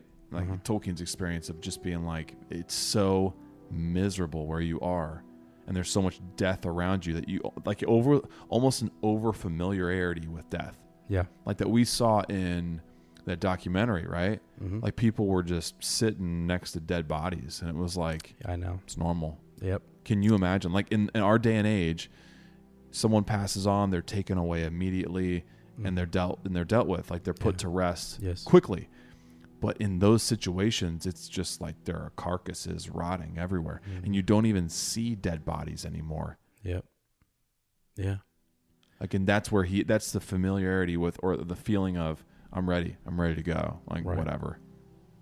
All the world around me is dead. It's the land of shadow. Nothing here lives. Sam found some thorns, but it would be hard. It's not giving me any joy to carry on. It would be hard to see it through. Yes, it would. Very hard. Yes, it would. Man. I think it would be harder, too, to not just slip that ring on. Yeah, probably. And to think, like, could I get enough energy if I just slip it on? Yeah. And, like, somehow had crazy strength to run there. Will. Yeah. Yeah. Like, and I'm sure that the closer you got, the stronger that would grow, right? Because that would be part of the device of the ring of, hey, you're almost there. You just put it on. Just put it on. You'll get there faster. Yep. And in that way, you're found. You're found. Yeah. Yeah, it takes extreme willpower to resist. It really, I mean, and it comes from the most humble of creatures. So the crazy thing is, like, what we've talked a lot about this when the ring is offered to Gandalf or to other individuals, right? And they pass their test or whatever. I don't know, friends. I mean, Frodo, and like I know. Again, we'll get to Mount Doom, but right now he is acing this bad boy because the other I don't know that those other characters would have. It's not really about like their whole thing is possessing the ring. He is the ring bearer. He already is. He has it, and he's proving to them day in and day out. I wouldn't use it for the power. They're resisting an opportunity to take it just once. Exactly, and he has it. It's his. Right. Even if he had the potential that they had, there's something about these hobbits, right? Like there's a power in that. That's what I'm trying to get to, right? I think there's a power there. And that is sort of what... Our bodies come in different shapes and sizes, so doesn't it make sense that our weight loss plans should too? That's the beauty of Noom. They build a personal plan that factors in dietary restrictions, medical issues, and other personal needs so your plan works for you. Noom doesn't restrict or shame when you want to treat yourself. Their flexible program focuses on progress instead of perfection. You don't have to give up carbs or anything. And with their daily lessons, you can learn something new about your food choices every day. After just a few days of using the app, I learned how to recognize cues for overeating and how to choose the right foods to feel full. Stay focused on what's important to you with Noom's psychology and biology-based approach. Sign up for your trial today at Noom.com. That's Noom.com. And check out Noom's first ever cookbook, The Noom Kitchen, for 100 healthy and delicious recipes to promote better living. Available to buy now wherever books are sold. The future is a hefty responsibility and not one that we take lightly. But then taking things lightly has never been what Hefty is about. That's why we've created the Hefty Renew program that turns hard-to-recycle plastics into valuable resources like park benches and building materials. To participate, simply fill up an orange Hefty Renew bag with accepted items, tie it up, and drop it in with your regular recycling. That's it. It's that easy. It's time to rethink recycling with Renew. Particular valued resources may vary by geography. More info available at heftyrenew.com. Gandalf sees and others are kind of like, this is it right here. Yeah. You know, it's as you say, it's not just that one time I get to take it and it's mine, I'm gonna possess. No. He has already possessed it, and he has worn it, and he does not wear it often, and he, has learned, and he won't put it on. Yeah. Think how much strength that takes. Oh man. So, yeah. Ah man, right. Unreal. Right. So okay. So they're starting off again. Frodo realizes there's a black rider over them, right? He realizes he can feel it. We better keep still for a while, and they do. And there's a lot to it. Once it had passed, I mean, they then stand up and they started to wander away to the left southward against a sky that was turning gray. The peaks and the high ridges of the Great Range began to appear dark and black, visible shapes. Light was growing. Yeah, light was growing behind them. Slowly it crept toward the north. There was battle far above in the high spaces of the air. The billowing clouds of Mordor were being driven back, their edges tattering, as a wind out of the living world came up and swept the fumes and smokes toward the dark land of their home. Under the lifting skirts of the dreary canopy, dim light leaked into Mordor, like pale morning through a grimed window of a prison. I just like the imagery he creates. That paragraph I just got lost in. Well, it's the dim light that leaked into Mordor, right? Mm-hmm. And Sam is thrilled because this is one of those things he wanted to see. Actually, the way I kind of visioned, I don't know if this is right or not. The analogy of a light coming through a grimy window in a prison.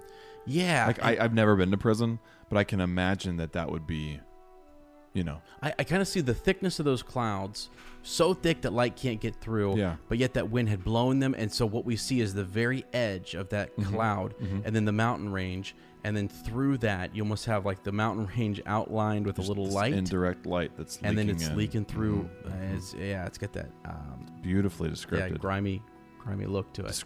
Described. Yeah. Just perfectly. I mean, it's you can see it. In the same way, he has a way of describing clouds, though. Mm-hmm. Like, remember, back in Fellowship, and it's when Sam's walking back, and it's that... I can't remember, but it's that April sky, the ragged clouds, like a storm. Oh, yeah. You know, a rain had just come, and I remember reading that and thinking, yep, I can, and I'm obsessed with clouds anyway. So, but I feel like he nails it, like just the way he describes the sky and the clouds and its movement.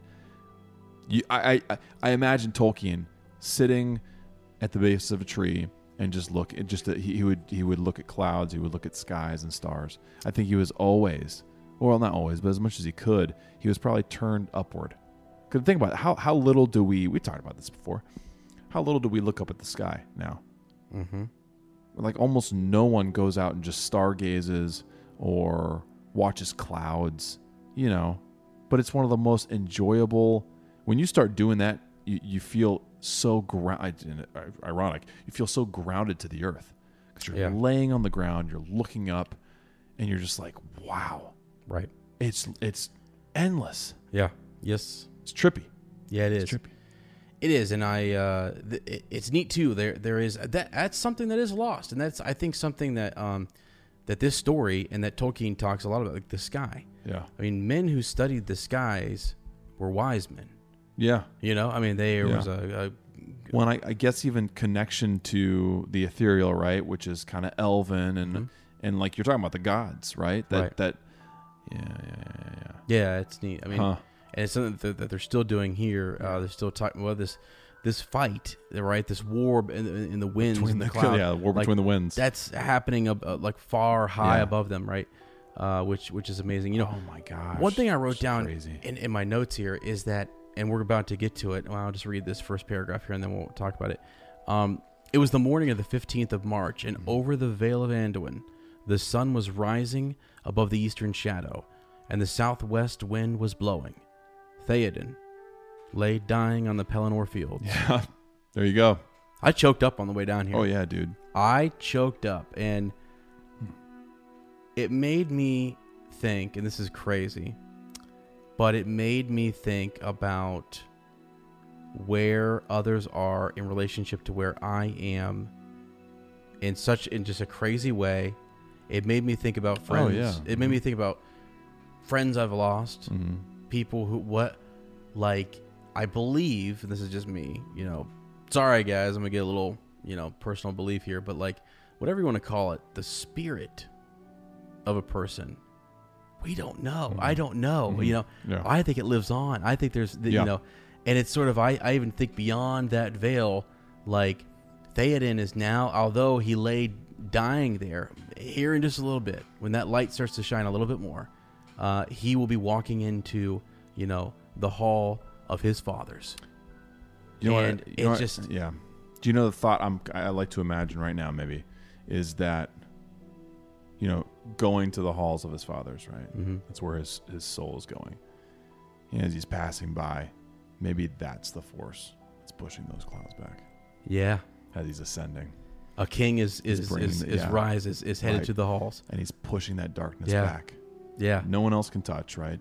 And that light is leaking through. Well, and we were talking about it, the mystery. And dude, just even think about that. I'm thinking like maybe he knew in that moment, like as a spirit is passing. I don't know. This might be crazy talk. We're getting out. But whatever. I mean, whatever knew that the hobbits needed to see that.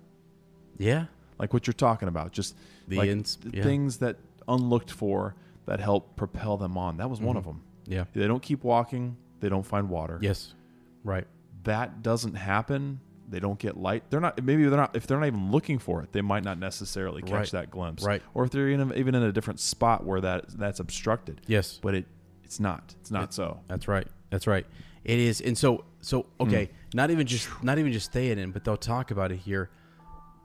The effect that they're seeing, the light and the warring in the sky, what they see is the direct effect of everything Theoden had done, his life being laid down for this cause, and Eowyn striking at the Black Captain and killing him. Gone, bro. They saw a speck, against the light, a black speck flying. Yeah, motoring. Yeah, and they hear this cry, right? I mean, it's like... And there was something in the cry that wasn't fear. No, it was not. Well, it wasn't striking fear. It sounded like fearful. Yes. Right. Yes. Which it confused them, didn't it? They were like, that's not normal. Yeah, but this cry no longer held any terror for them. It was a cry of woe and dismay. Ill tidings for the Dark Tower. Ooh, the Lord of the Ring Wraiths had met his doom. Thank you, Mary. I mean... And thank you, Eowyn. Right? Right. And so... the riders. Like Theoden leading the charge. So in the same way that light is in that wind is driving the shadows back, the Rohirrim. You know how they broke. Yes. They broke into the defenses of Mordor and shattered them and drove them back and weakened them. And you remember, same visual. Right. And you remember those like the light that they're seeing here is a brighter light over there. Yep. And they're seeing the remnants of that. Like they're seeing the after effect of the battle that took place there. Truly. Like you can go back in those chapters and you look at all the imagery, all the light, and the way it shifts in that chapter. It's amazing. And so I when I thought, oh boy, like here they are risking their lives, thinking we may die, and a king died on Pelennor Fields, fighting the Shadow. Okay, one who never met them. Oh wow, never met them, right? But knew their kin. Oh my gosh, and loved their kin so much, like loved Mary so much, that he wanted to learn more about their people. Yes, and here he is. Dude, jeez, man. Dude, I know, man. I've been thinking. Oh gosh. As we talked about this today, you could argue there's several climaxes, right? There's several, that the denouement, the falling action actually leads to a secondary, later on at the very end, and then before that too. Yeah. There's a lot of endings, just like the film. But like we're right here. We're on the doorstep. We're right here. We're on the doorstep. Like the stuff with the company and the Reigning Fellowship has already happened. Like we're leading up to very soon, one way or another, the fate of the ring. Yep.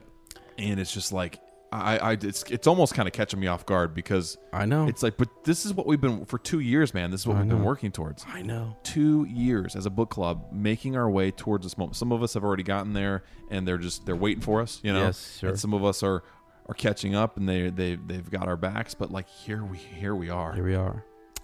It is wild, and that's sort of why I when I looked ahead and I thought Mount Doom's next.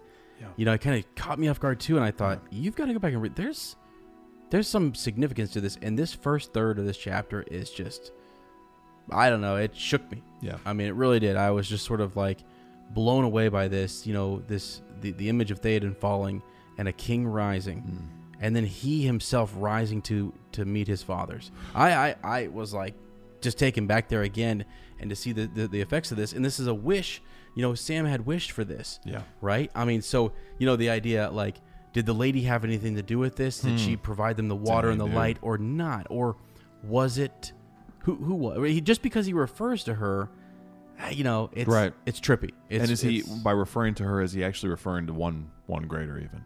Yeah. Because, he knows her as being one of the greatest beings he's ever met. Yeah, and so she's sort of, like, I don't know. Yeah. So like where there's that not to get biblical, but there's that one. Paul's talking to one of these people, and they have a temple to the unknown God on like Mars Hill or something like that. I can't even remember the details.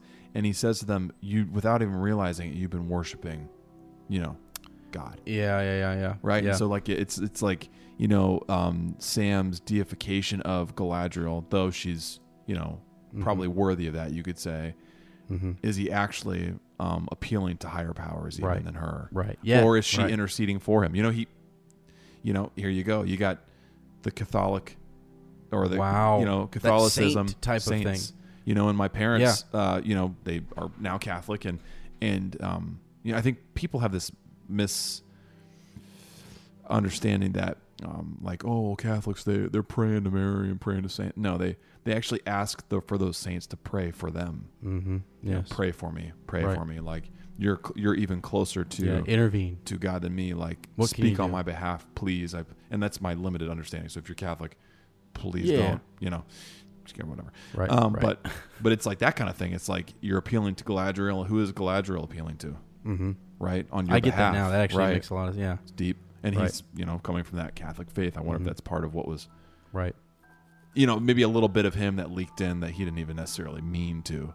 He's not writing this as a here are my beliefs, boom, there it is. But that would like even you said, make you sense. can't separate. Yeah.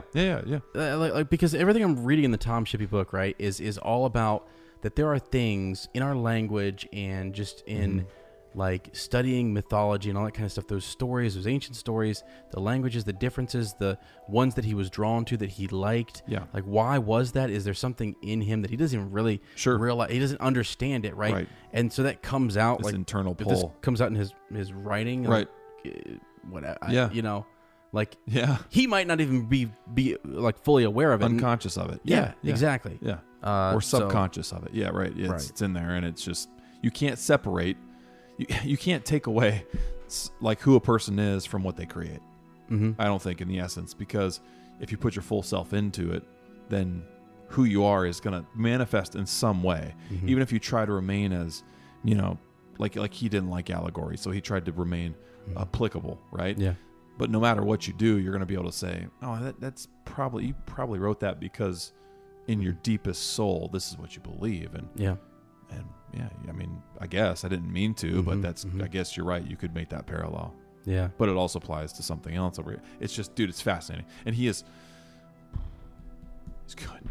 He's good. Good. That's why I keep referring really back good. to the Tom Shippey stuff, because, like, really, truly, I think he does a great job of articulating stuff that is rattling around in your brain after you read Tolkien. Yes. And learning a little bit about his life, and you're like, what? I can't put my finger on it. And he comes out and he puts all 4 fingers on it. He's like, here's where it is. Right. And he does it in a way, he's taking actually very advanced, high, complex ideas. Yes.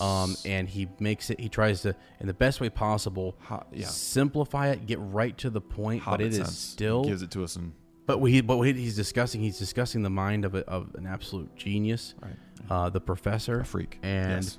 and it's sort of like, with all due respect, I say a freak. Yeah, it's a compliment. Yeah, it is. Well, and it's like this.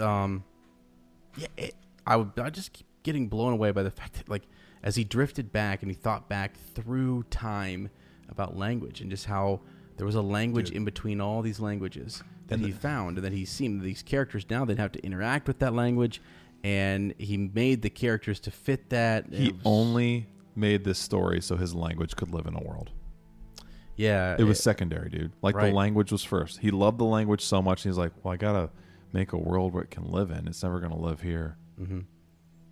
Who writes a story like this that's just like an afterthought? Not an afterthought. I'm not minimizing, but it's like, I got to create a story, so here we go. I think to what take the heck, dude? Right, a step further though, and I get the sequence of events there.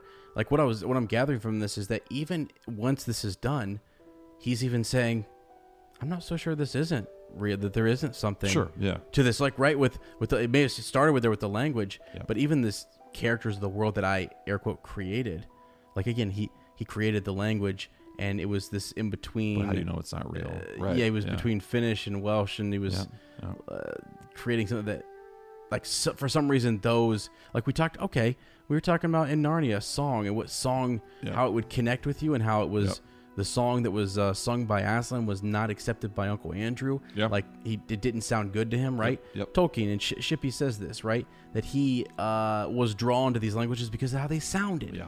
Just it was something in the sound of it. It had nothing to even really do with what. There was something that was The pulling at mechanics his of it. at his soul, at his spirit, Right, that yeah. pulled him towards those. Yeah. And that led to his study. What is that? Which sounds a lot like song to me anyway. It sounds like music, doesn't it? Yeah. And it's so funny how his languages are so musical. Yeah. Yes. That's what he wanted. Yeah. Yeah. Right. Okay. Guys, I was just thinking we should probably start a Lord of the Rings podcast. We talk about it enough. Enough's enough. But we got to get the name spot on, correct, right. Well, if we're going to be talking like this, then yeah, we really got to get, you have any ideas? Something going here. So, goodness gracious. I actually was trying to think of one on the spot too. I have your, oh gosh. This is so bad. I don't know why I actually thought about this on the way down here. It was the dumbest one ever. And I was like, don't say it, but I'm going to say it. You know, it was like Butt in a Thorn Patch, podcast. Dumb, right? Well, I was stuck on those thorns. Pretty good. I was stuck on those thorns for just a long time. Arathorn.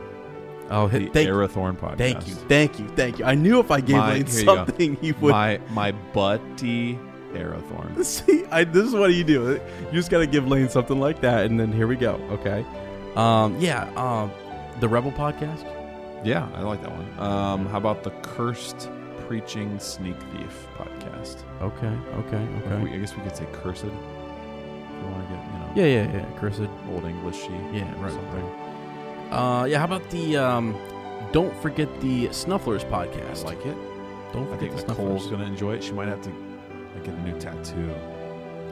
Ooh, So yeah. we'll talk about it in a second. Maybe the Not Even a Jerkin is a good podcast. I'm sorry, I messed that up. Not Even a Jerkin is any good. Right, is any good? Yeah, I mean, you could go a lot of different ways with that. Right. Nah, I don't know. one of these days we'll get there. Yeah. Speaking of Nicole Whitaker, Yes. it seems like she's going to try and make the trip Really? to L3P. Oh, I'll lose it. So I'm gonna my lose question is, we probably should have put this at the front of the episode. Yeah. But Nicole, she'll find Yeah, us. yeah. Throw out your name game is good. Do we inquire now for tattoo artists? Are we getting tattoos? Do we get a tattoo with her? Could you imagine if I got a tattoo? I mean, and here's the thing: do we get Don't Forget the Sniffing, or do we get a different incantation, or do we get multiples? I would love to get See It Through on my arm. Mm-hmm. I want to get See It Through somewhere because that quote has stuck with me, dude.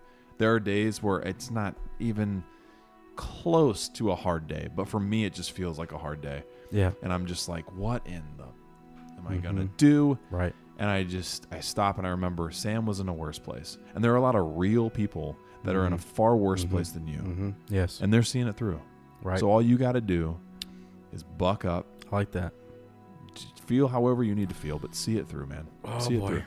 Oh boy. But anyway, do we get? I don't know. I don't know. I have a couple of directions we can go because hers was done in a very classical way, which is awesome. Yeah. And I think there's a guy we could reach out to who'd be decent in price. But my whole thing is, she's here.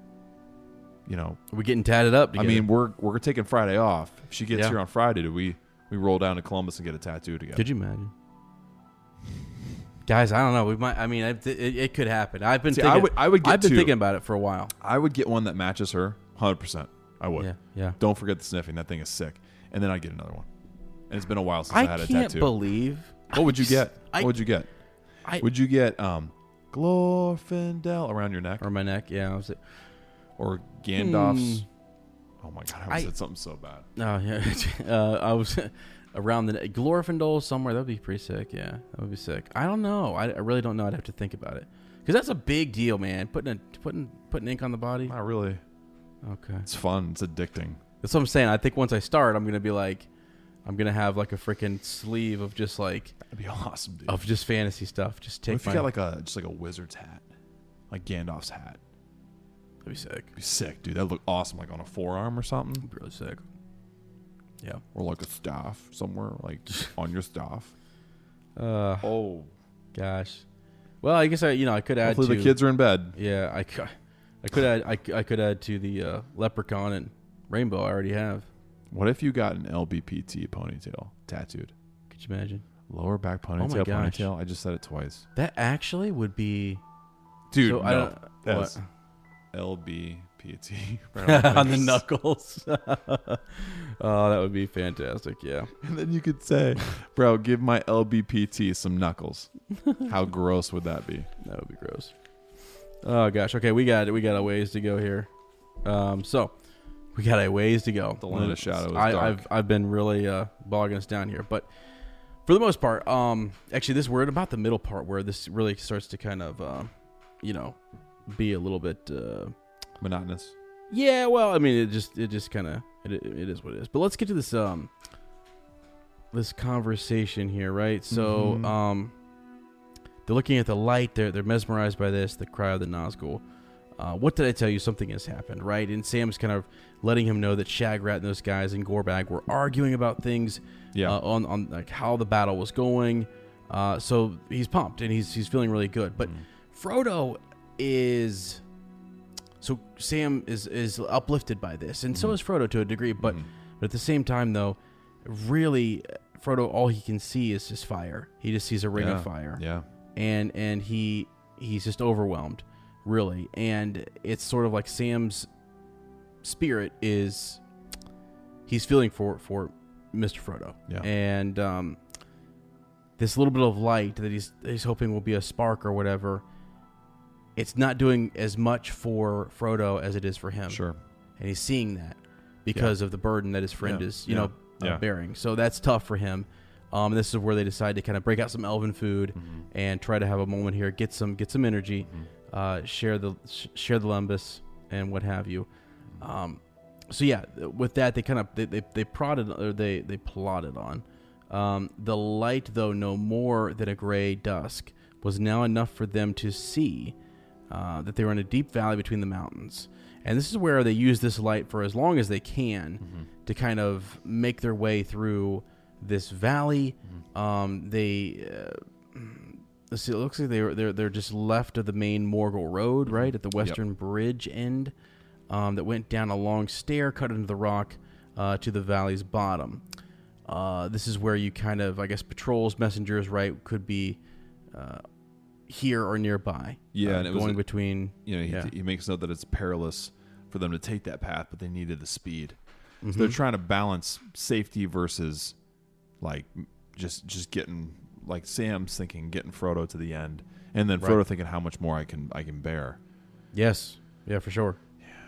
So not a fun task. No, not at all. Try to weigh those two and try and split the difference. And yeah. So then we'll skip down here. So the light is not growing any stronger. And this is where you see that belching forth of great fume. You see just towering upwards too. Right. You just imagine the whole sky just like this giant pillar of fume and smoke and going higher and higher. Like biblical stuff, man. Yeah. Spread in an immeasurable roof, right? Yeah. So and then at the sight of all of that, which is crazy too. So you think of your senses, right? Yep. So that's what you're seeing. Yep. And then what they hear is trickling water. Yeah. I mean, that's what they hear. Lots of fire, very little water. Right.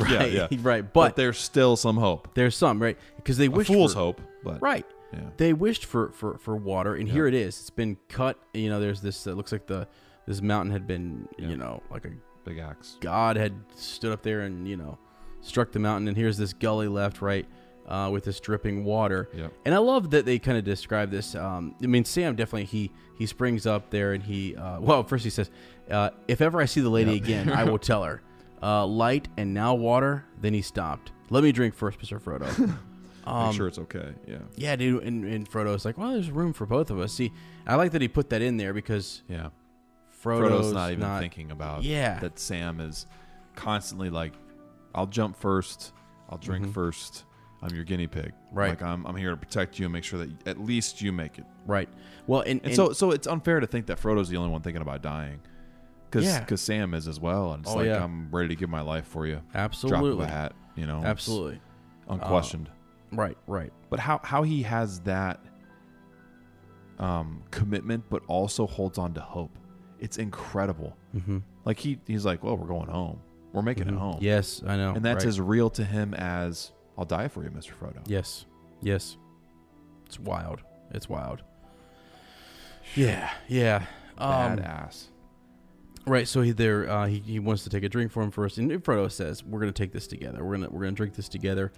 I love there's a part, and every time I read this chapter, still now he says, be careful if it's very cold, and then they talk about that it wasn't icy cold, but it did have this cool. That it was cool.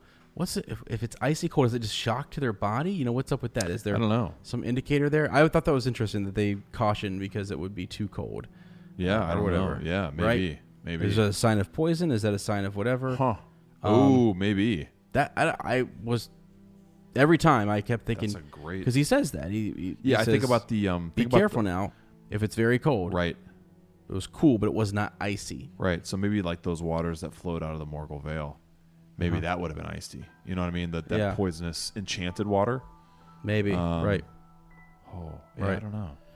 Right. So they also reflect here that this water was a little bitter. It was a little oily and stuff. Yeah. That they would have said that had they been in the Shire. Right. But no. This was refreshing. Yeah, this was good. Yeah. So here it is. They drink their fill. They fill up their whatever they can. They try to kind of fill up and take with them. This is where we turn aside, Sam, said Frodo, and we must turn east. He sighed as he looked at the gloomy ridges across the valley. I have just about enough strength left to find some hole away up there, and then I must rest a little. And I feel like this is the part where we really start to, let me see here. A lot of this is just describing the shadow, describing the land. Mm-hmm. They talk about the riverbed that they walk in for a little bit. Let's see. They go back to the thorns and back to sort of like nature. Really like it's dying but not dead yet. Right, and it almost that nature had lost. At some point, you could see where it had lost the fight. As you got higher into the cliffs and the mountains, right? And when it turned to bare rock and stone, that was sort of right. I don't know. It just seemed some kind of symbolic or whatever. It was for sure. Imagery or something. Yeah. So here we go. So they made their way. There they sat, and they made such a meal as they could, keeping back the precious lumbus for the evil days ahead.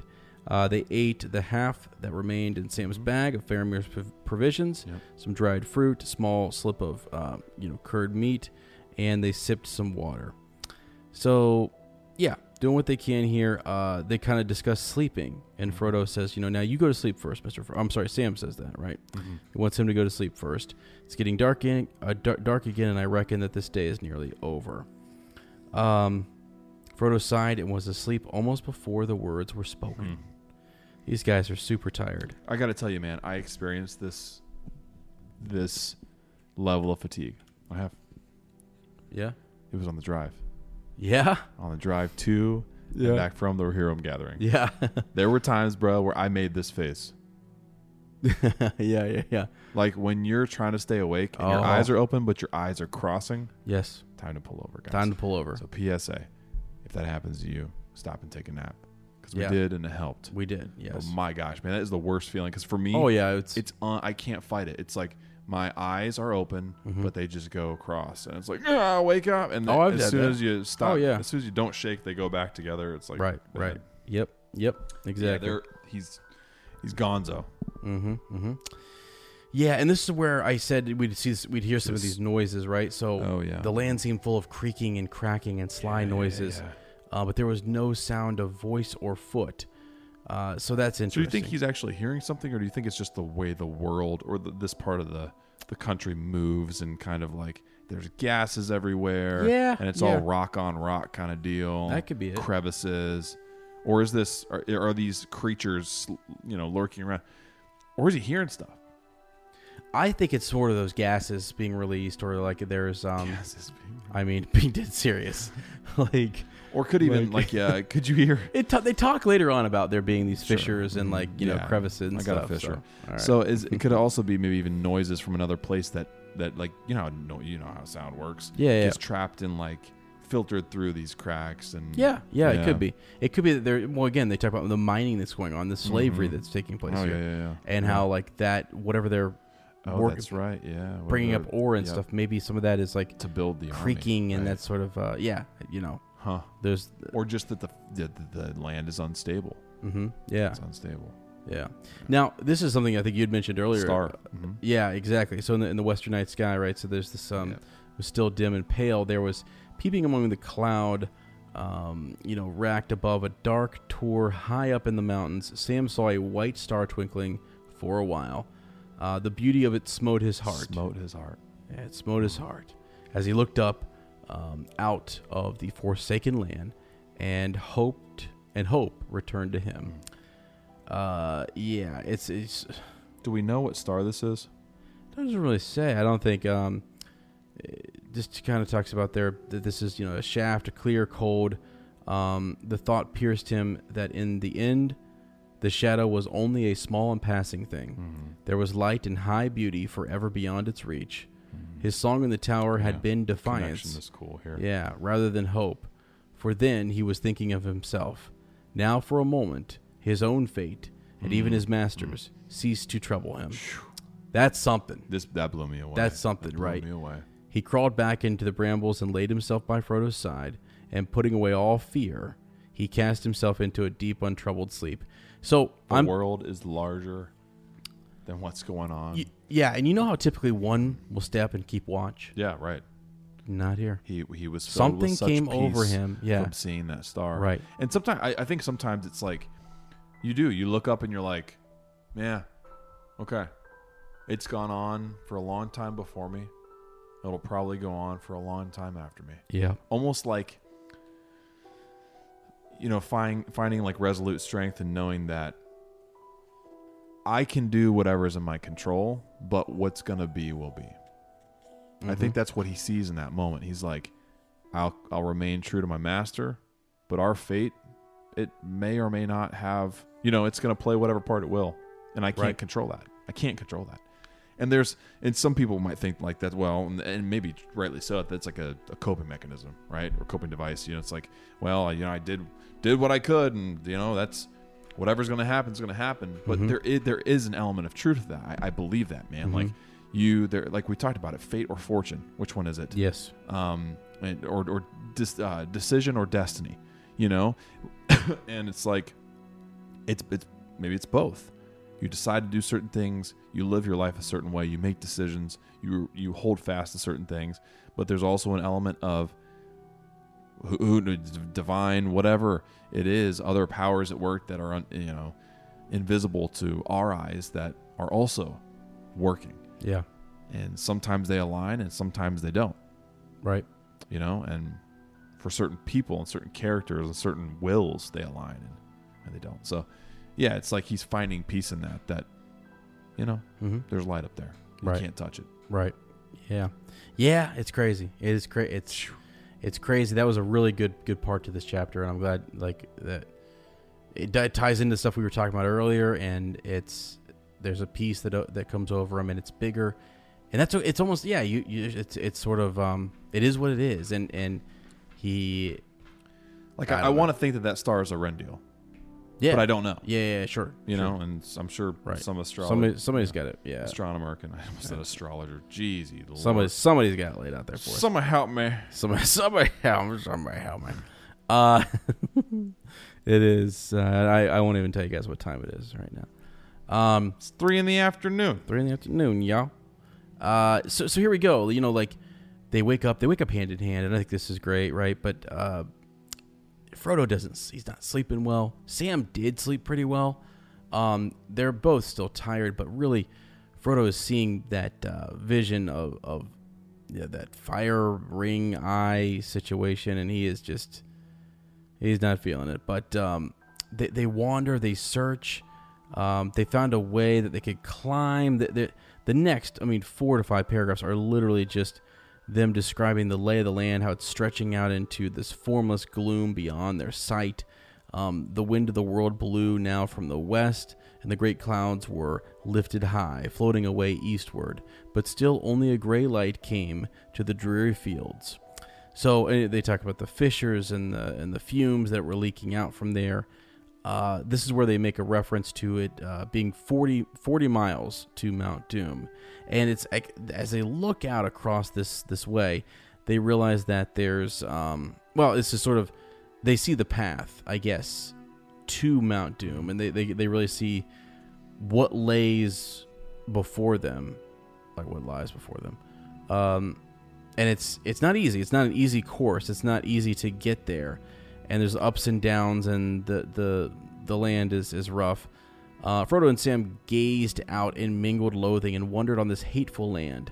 Between them and the smoking mountain, and about it north and south, all seemed ruinous and dead, a desert burned and choked. So, I mean, I think that right there, that line of itself just kind of tells you what he's describing. He goes in great detail here, describing more of this, and the imagery is dark. Mm-hmm. It's really bad.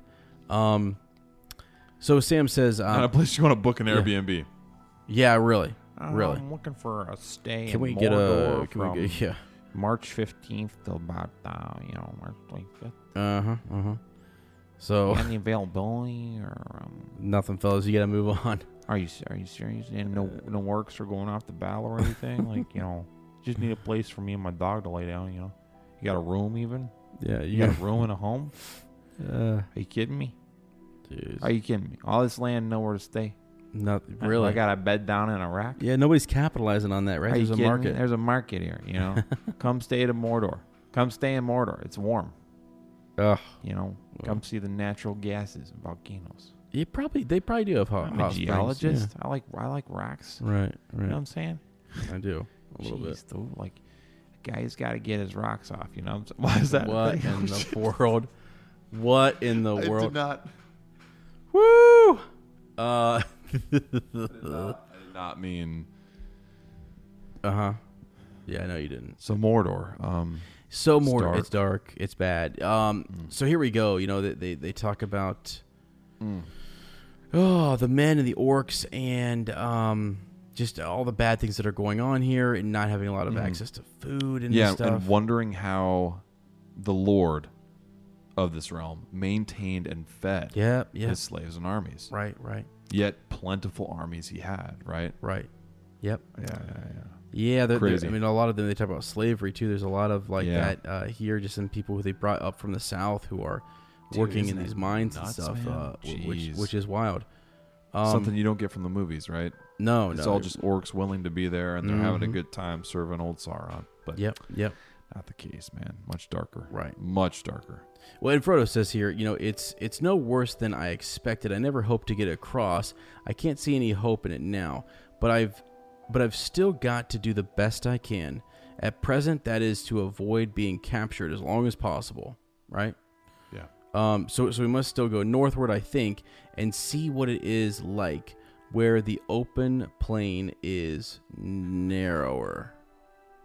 I guess what it'll be like, said Sam, where it's narrower, the orcs and men will just be packed closer. You'll see Mr. Frodo. So he's talking about the idea that as they move through here, they're debating whether there's going to be room to move through this region, or if they're going to be squirt through the armies. Well, yeah, and as the passageways are kind of like narrowed, right?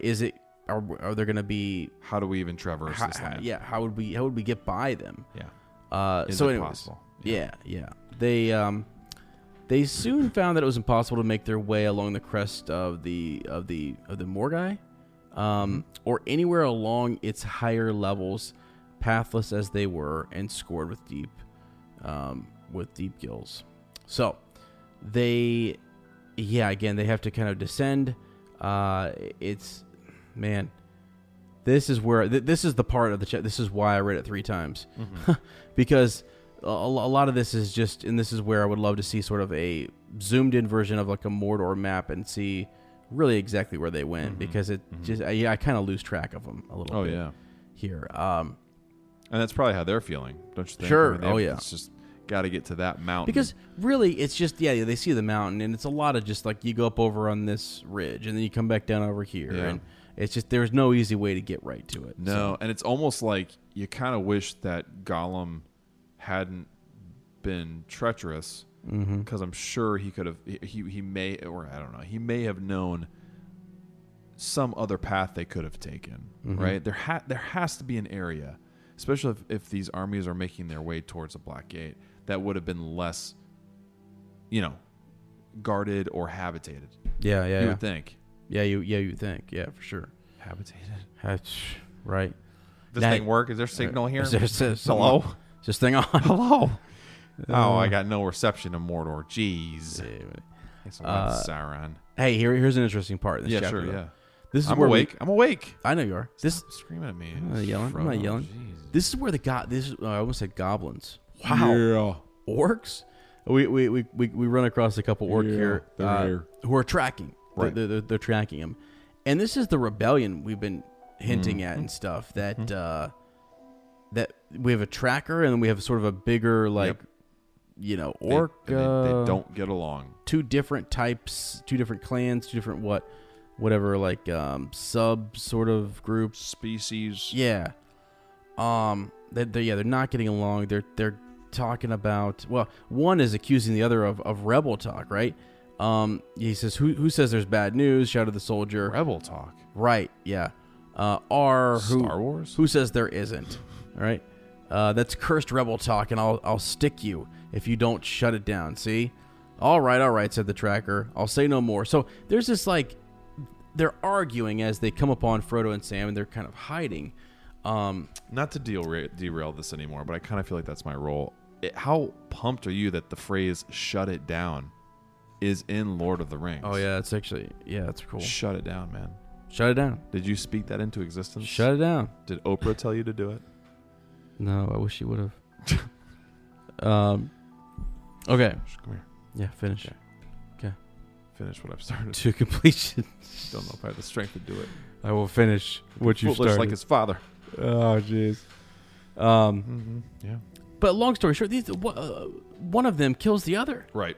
I mean, really, Great folks. Shoots him right in the eye. Yes. They turn on each other right here. And the long and short of this is that Sam and Frodo, well, they're talking about this, and Frodo says, had they have seen us, although they're divided, and Sam sort of says, well, maybe there's some hope there. Mm-hmm. Maybe they're, because there was a lot of this talking about the Black Captain being killed, the Nazgul are upset, your folk in Cirith Ungol let the prisoner go, all this kind of stuff.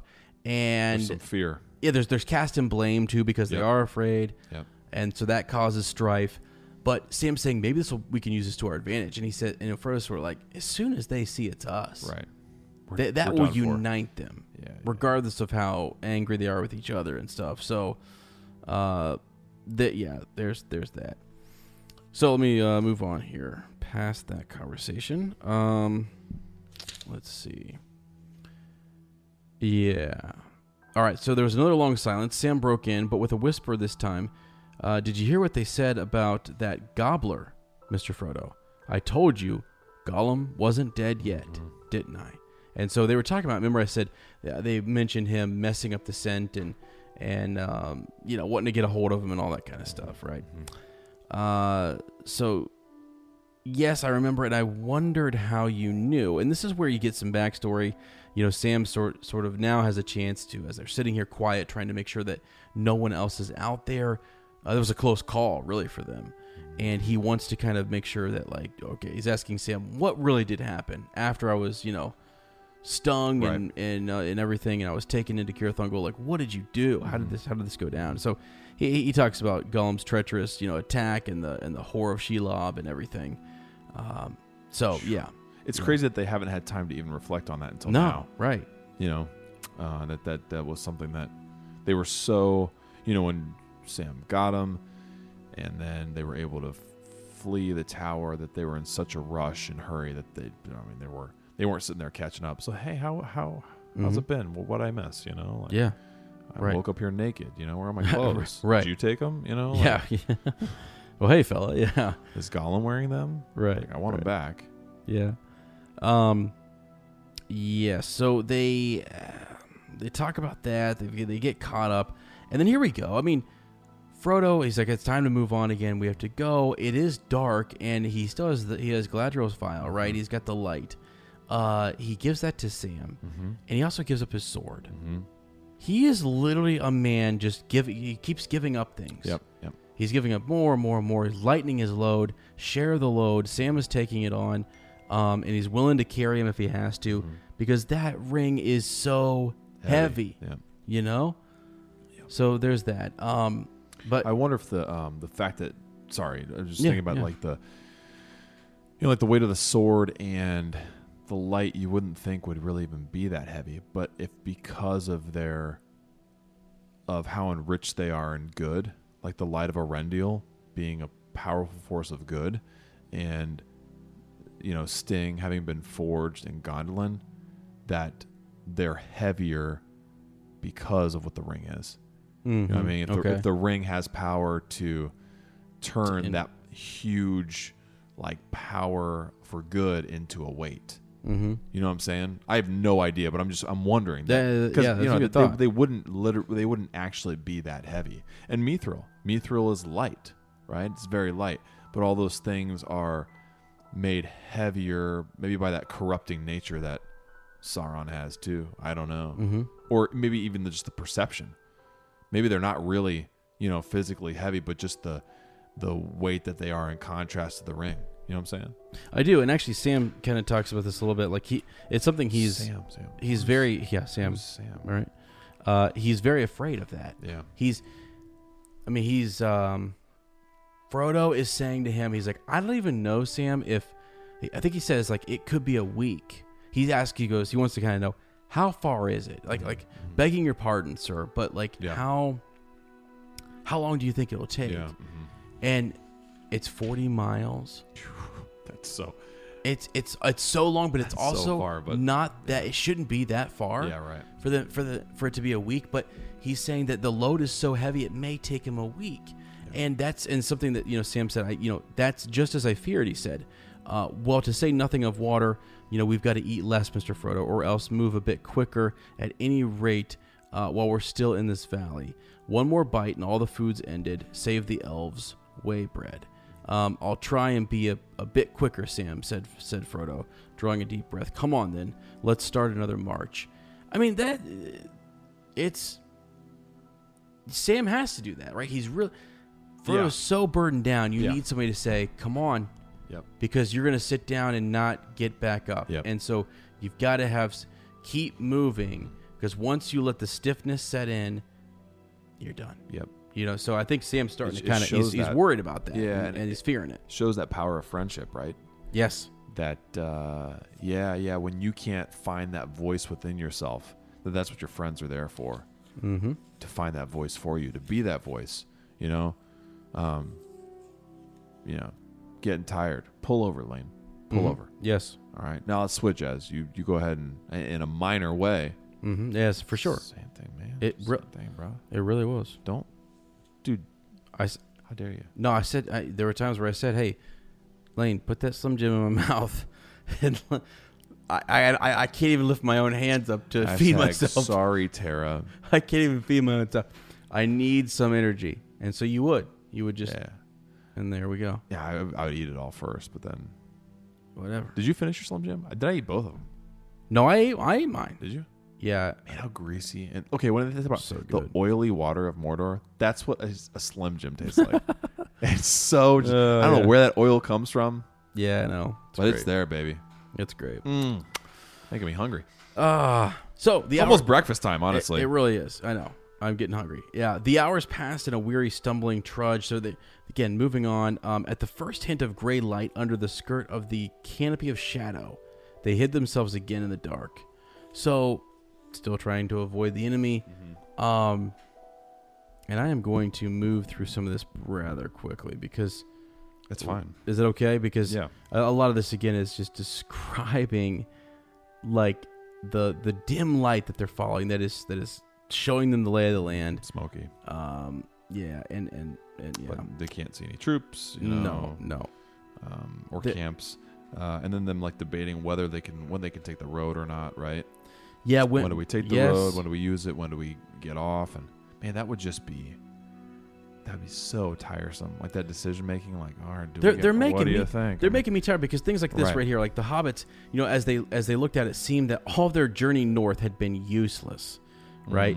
The plan, the plain to their right was dim and smoky, and they could see, they could see neither camps nor troops moving, but all that region was under vigilance. Thank you, of the forts of Carach-Ungren. Yeah. So they're coming upon. They're trying to look out for these different troop gatherings and spots and things. Like avoid them, move through them. So now it's not even just the land being rough, but you've got the actual enemy. We're seeing not just two guys who are following you, but here we go. Right. So we have come to a dead end, Sam said. If we go on, we shall only come up to that orc tower, but only the road to take is that the only road to take is that road that comes down from it. Unless we go back, we can't climb up westward or climb downward.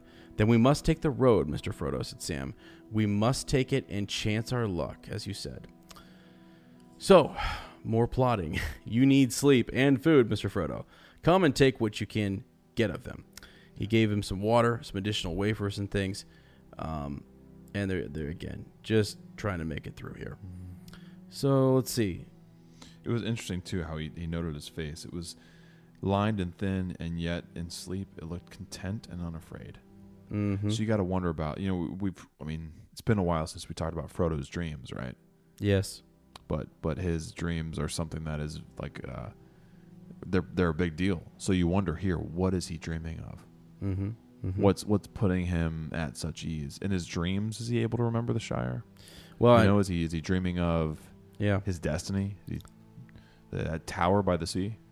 Because a lot of times sometimes it's described as having a restful sleep, and sometimes it's an unrestful sleep, and it's sort of like in one, maybe he's having dreams that are inspiring him and encouraging him on, and the other one is he's seeing the great eye, he's seeing the eye, he's seeing the fiery eye, and having trouble there. So, okay, let's see. Well, luck did not let me down.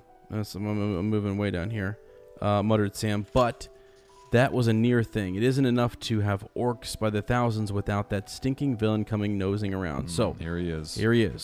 That's Gollum's. That's Gollum. He's back, right? Here he is.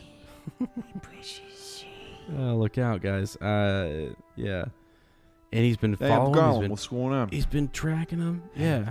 That's the funny voice. Hey, Precious. How you doing? Hey. All right. So what are we doing out here? We in Mordor? That's where we are. Oh, that's cool. Okay, cool. Yeah. Should I order a pizza? You guys like anchovies? I'm a big anchovy guy. Usually like them raw and wriggling, but you know what? Hey, I'll settle for a little anchovy on cheese. You know what I'm saying? Hey, New York style, okay? Huh? All right, okay. We'll get some New York. We'll fold them in half, all right? Hobbit size. You know what I'm saying? Yeah. All right. Hey, you got that ring on by chance? I'm thinking about pawning it. I got a good buddy who owns a pawn shop. Think we'll get a couple gold watches for it. Huh? What do you say, huh? Split it? We'll split it? Yeah. I don't know. It doesn't even look like you got a T-shirt on right now. You can keep the watches, yeah. Yeah, you keep the watches. You need some clothes, huh? Hey, Sam, you're looking a little hungry, huh? And as you get that ring for me, we'll pawn it off. We'll get you a couple burgers, okay? some Mordor burgers. They got a big old, wow, that just changed. That was something, dude. Time to stop. Oh, that was something. You doing okay? Look at me. Yeah. Hi. Hi. Yeah, hi. Are you doing that eyelid thing again, bro? I'm about to start pulling my eyelids and pulling out eyelashes. Gosh. Just to stay with. No, I'm kidding. Okay, so here we go. Let's just get to this where they kind of the light was fading again as he woke up. Gollum kind of comes and goes. So at this point, there was no sign of him at this point, but he is creeping up on them, watching Sam, waiting to see if Sam's going to fall asleep. Do you think it's fear of Sam now that's keeping him at a distance? Yeah, maybe. I would like to think that. Because that confrontation, he saw like, okay, my boy Sam can kick my arse. Yeah. Right? I mean, right? I would say so, yeah. All right, cool. Yeah, cool. Oh, cool. Because it's also like, it's right here. They're right there. Forget it. just never shut it down. It's just like, My nose is running now. It's crazy. It's crazy. The flu's coming back. Dude, it's the orc flu. It's back. It's the orc flu. It's back. Oh, God. So they rested for some minutes. Wow, must be nice. I'm kidding. No. Yeah, they're back and forth. I almost feel like they're like sleepwalking sometimes. I feel like they're literally probably like shutting their eyes and then kind of like bouncing back up again. Yeah. Which is perfect then, because we're doing the same thing. Yeah, exactly. So I fear it, Sam, said Frodo. We've trusted to luck and it has failed us. Yep. We're trapped. So they get to a point here where they're kind of they see the torches, the twinkling of torches coming around the bend, right? Less than a mile away. Noise of marching feet, right? Yes. Silence is broken. What to do, right? And what do they do? So he ran to the other side and looked over the brink into the dark pit of gloom. We're trapped at last, he said. He sank to the ground beneath the wall of rock and bowed his head. Seems so, said Sam. Well, we can but wait and see. And with that, he sat down beside Frodo under the shadow of the cliff. And, here we go. They don't have long to wait. They actually aren't they almost like mistaken as sort of like, let's see, as if they were deserters, right? So get up, you maggots. Right. Come on, you slugs. There's no time for slouching. Mm-hmm. It's this, how is he described? Slave driver, right? Yeah. Spies him and tells him to get up. And because who else would be here, right? I mean, there's no one trying to like drop the ring and Mount Doom. That's ridiculous. Right. Like it's kind of really it is. It's again an oversight and an assumption that saves them, right? Mm-hmm. And it's they recognize the devices on their shields even in the gloom. Desert nay, he snarled, or thinking of it. All your folk should have been inside Udun before yesterday evening. You know that, so you're not meeting your AWOL. Up and get and fall in, or I'll have your numbers and report you.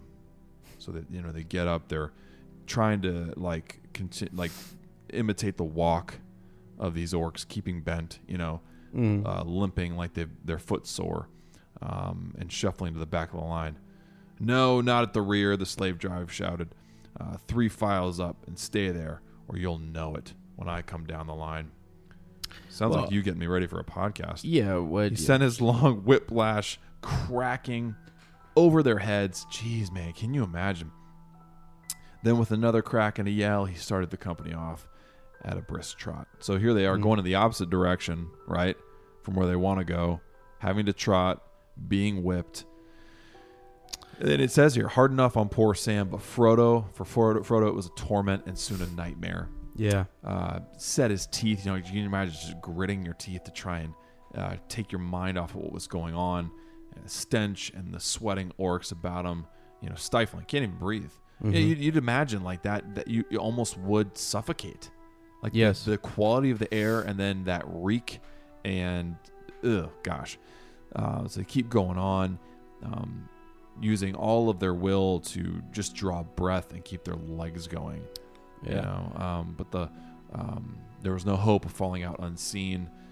That's the thing. They can't get out from under these guys. The orc driver keeps coming back and jeering at them and laughing and don't you know we're at war, right? Yeah, right. I mean, really. So that's the thing, and yeah, as you say, he's lashing at him. It's terrible. It's absolutely terrible. And they go on like this for some time to the point where Sam's keeping a close eye on Frodo. Yeah. And as he's starting to lose his strength, he's trying to hold him up, right? Yeah, He's desperately trying to help him and hold him up, though he felt that he could himself hardly stay the pace much longer. At any moment now, he knew that the end would come. His master would faint or fall. So, and this is where I love Sam, right? He's like, I'll have at that big slave driving devil anyways. He thought, right? Yeah. And he was it's at that point in time he's got his hand on his sword. He's not messing. He's not just words here. Go. He's actually going to do it. He's going to do it. But it was at that point in time, right? So he's got his hand there. There came an unexpected relief. They were out of the plain and now drawing near the entrance of Udun, right? Mm-hmm. Some way in in front of it before the gate at the bridge end. The road from the west converged with others coming from the south. Yeah, it's these groups that come together that allow them to, on all that confusion and jostling, that they can kind of fall out and slip out without even being noticed. Right. So how funny, too, that, like, more groups coming together allow them to cause escape. the problem. Yeah, you would think it would be like you couldn't get away at all, but nope. Right. And really, it reminds me too of like how hobbits can go kind of unseen and unnoticed and crawl away. And you think of Merry and Pippin, right? When they did that as well. Yeah. On the plains, bound and everything. Yeah, on Rohan. Yeah. So that's right. So yeah, the last little bit here, just come on, Mr. Frodo whispered, one more crawl, and then we can lie still. And so they crawl away some 20 yards, and he pitched down into a shallow pit that opened unexpectedly before them. And there he lay like a dead thing. Wow. An unexpected pit. There's another name. Whew. Right? Yeah. Absolutely. So you guys, you gonna be in this company for a while, or do I gotta track you in other ways? I mean, anytime, I'll take that ring off your hands. I'll keep it safe. Keep it secret. All that stuff. My precious. You know what I'm saying? So let me add it. Hey, it looks like it's it looks like it's causing you a little trouble, okay? Sort of like it's like causing you some grief, master, so like hand it over to me, I'll take it off your hands, you don't have to worry about it, you guys can go back to the Shire, no big deal, you know what I'm saying? Yeah. All right. Anchovies on my pizza. Yeah, absolutely, yeah, dunk it in some ranch, you know what I'm saying? That's for you, Phil Willis. Yeah, man. Yeah, right. I like that new voice. You like that? I like that a lot, actually, yeah. Yeah, Precious. It's good, Precious. I don't know if it's going to stick, but yeah, it's almost over anyway. I'm here for it. Yeah. It's almost over. I mean, what's the use, bro? Shut her down. See it through? See it through. Yeah. Shut it down. Shut it down. See it through. Oh, Bywater Post, friends. Snowed under. It's amazing. It's amazing. We just I was showing as the phone. We literally just had one emailed in right now. Yep, right during the show. It's crazy. Yeah. It never stops. You guys are incredible. I'm hoping I wanted to mention about Bywater Post. Yeah. I told you this. The organization that we've done. Yeah. So you should be able to hopefully by the end of this weekend, or maybe by next podcast, by the next time we get together, you're gonna be able to kind of see your Tolkien story attached to an episode, an upcoming episode, kind of like a list, if you will. So. Oh, like an anticipatory list. Yeah. So you can kind of see that because. Sweet. Yeah, sweet. Right. So. When's mine? Can you imagine? If you're like, this episode is brought to you by Ezra Kirk? There is literally no way. Can't stand him. No, can't. And stand you were the guy. like, cannot stand the Lane's guy. a douche. Yeah, that kind of thing. Okay, Sophia, here we go. Hey guys, I've only been following your podcast for a few weeks, but I'm almost caught up now, and I thought I would share my story with you. Yes. My dad is a big reader, and he's basically responsible for picking up every single book I ever read. When I listened, when I listened to all the stories you read on the podcast, I started thinking about when I first read The Hobbit, when I first heard of the hobbits and elves and that sort, and I started to remember the audio book he would play for me if he didn't feel like reading to me. Mm-hmm. I asked him about it. Apparently, I used to greatly enjoy a German audio production of The Hobbit when I was about 4 or 5 years old. Wow. Anyway, I totally forgot about that and actually refused to read The Lord of the Rings for a long time because he kept pressing me about reading it, but for some reason I didn't want to. Of course, when I finally gave in, I couldn't put the books down and finish the whole thing within a week and a half. Followed by a movie marathon that someone from our extended group of friends organized. And that is now one of the people closest to me. Guess why? That's cool. A few years later, I overheard someone telling their friend about this second part of the trilogy coming out, about the dwarves and wizards in it, and I couldn't help but turn and ask, "Are you talking about The Hobbit by any chance?" Well, she has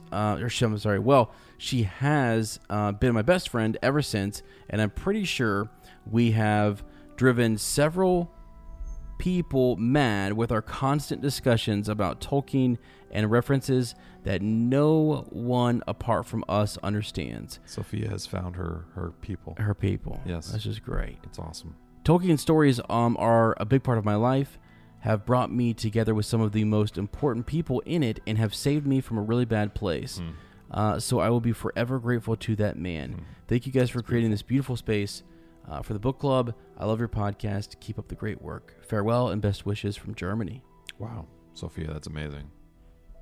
That's how it is, right? I mean, finding the people. That's what I love about the conventions, the book club. I love about finding friendships in high school, in college, wherever, people who are into the same thing. And you can talk about it and bond. Yeah, absolutely. It's special. So cool. Again, how her dad introduced her, and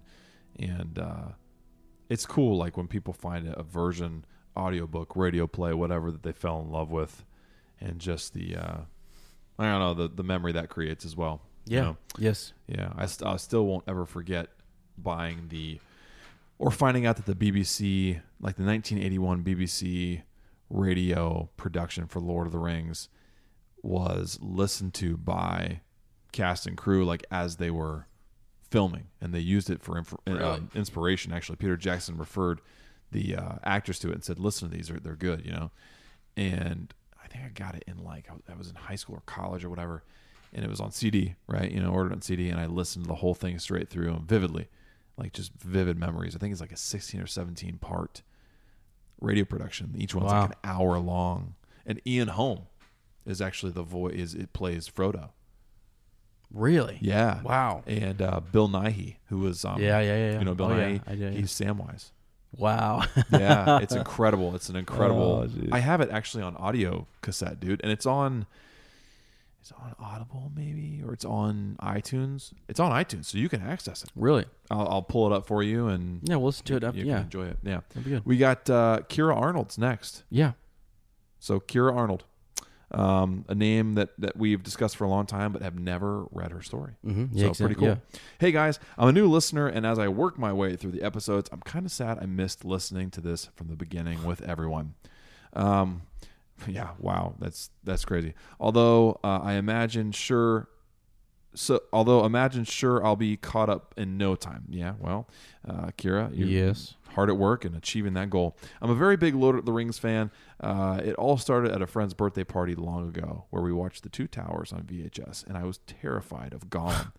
And I'm talking like I have similar sleeping problems to Lane with hallucinations, so I seriously was terrified of him as a kid. Yeah, it's not good being like me. But aside from Gollum, that's where it all started. The movies were my first real introduction to the high fantasy world. I believe to date I've burned through 3 copies of the extended edition because I watch it so often. As seems to be a common theme with the other uppers I struggled with reading as a kid, but Lord of the Rings opened up my world. Now I won't lie, it still took me till high school till I actually read the books, but now I can read a 700-page book in a few days. Wow, that's crazy. Listening to the podcast has got me through my long stints at work. I'm a geologist working 4 weeks on, 2 weeks off on a drill program in Northern Ontario. It is so cool. Yeah, Did you know that? No, that's awesome.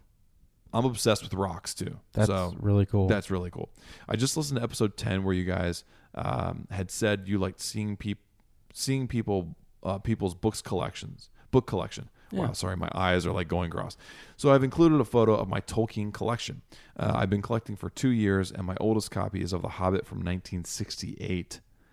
Wow. I really love the old artwork, and have found myself constantly looking for copies that I don't have everywhere I go. I love the podcast and find myself agreeing and laughing along with you two throughout every episode.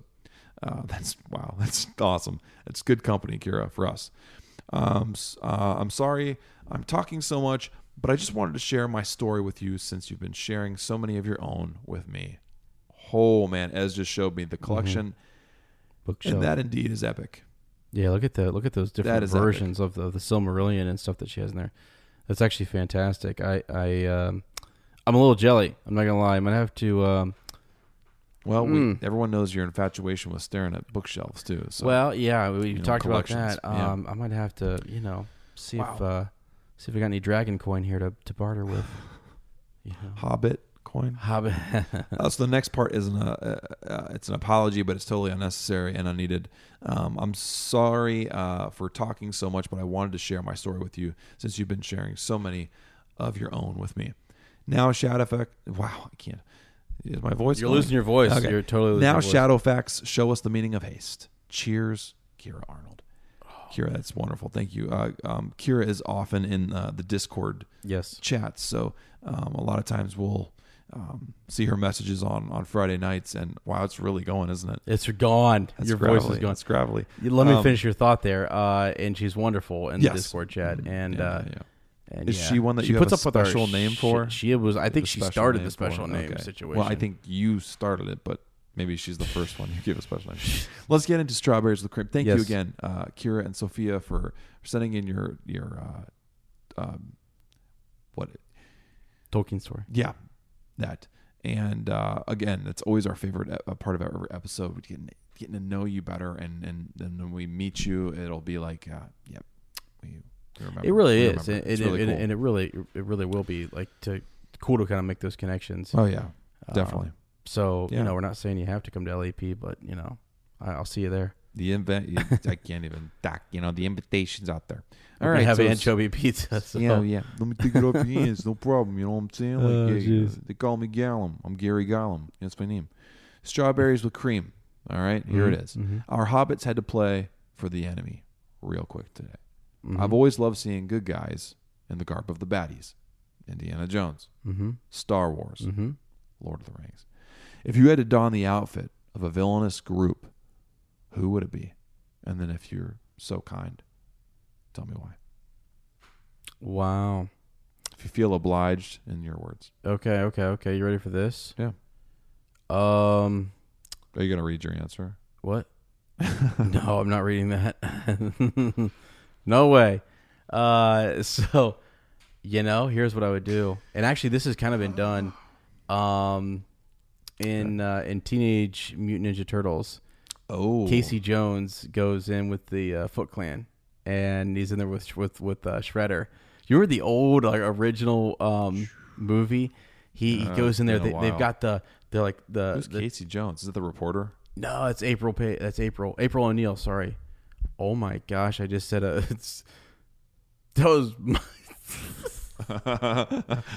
Never mind. Who's Casey Page? Casey what? What? Darn it. Okay, hold on. Casey Jones and April O'Neil get together. I'm sorry, April Page was an ex-girlfriend in high school. I'm sorry. I'm sorry. All right, whatever. Look her up. No, don't bother her, please. Anyways. What did you do to Ezra? Jeez. Wow. I don't even know her name. That must have been a short one. But it's crazy, right? I don't know. I don't know what you're referencing. It's crazy, right? Casey, infiltrating the Foot Clan, right? I don't remember that. Yeah, it was really cool. It's been a long time. You guys should check it out. They have cool costumes, and they fight for Shredder. Master Splinter shows up, though. Man, I bet he dished out them splinters. Oh, man. He can barely move, but he's got the nunchucks.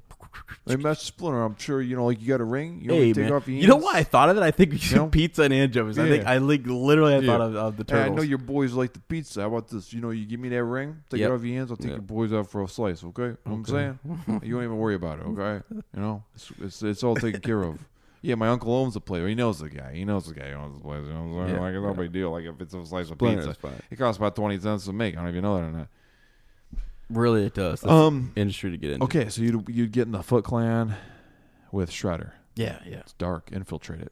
Yeah. I wrote this, and I have no freaking idea. Really? I really wanted to put some good thought in, because I truly do love when this happens in movies.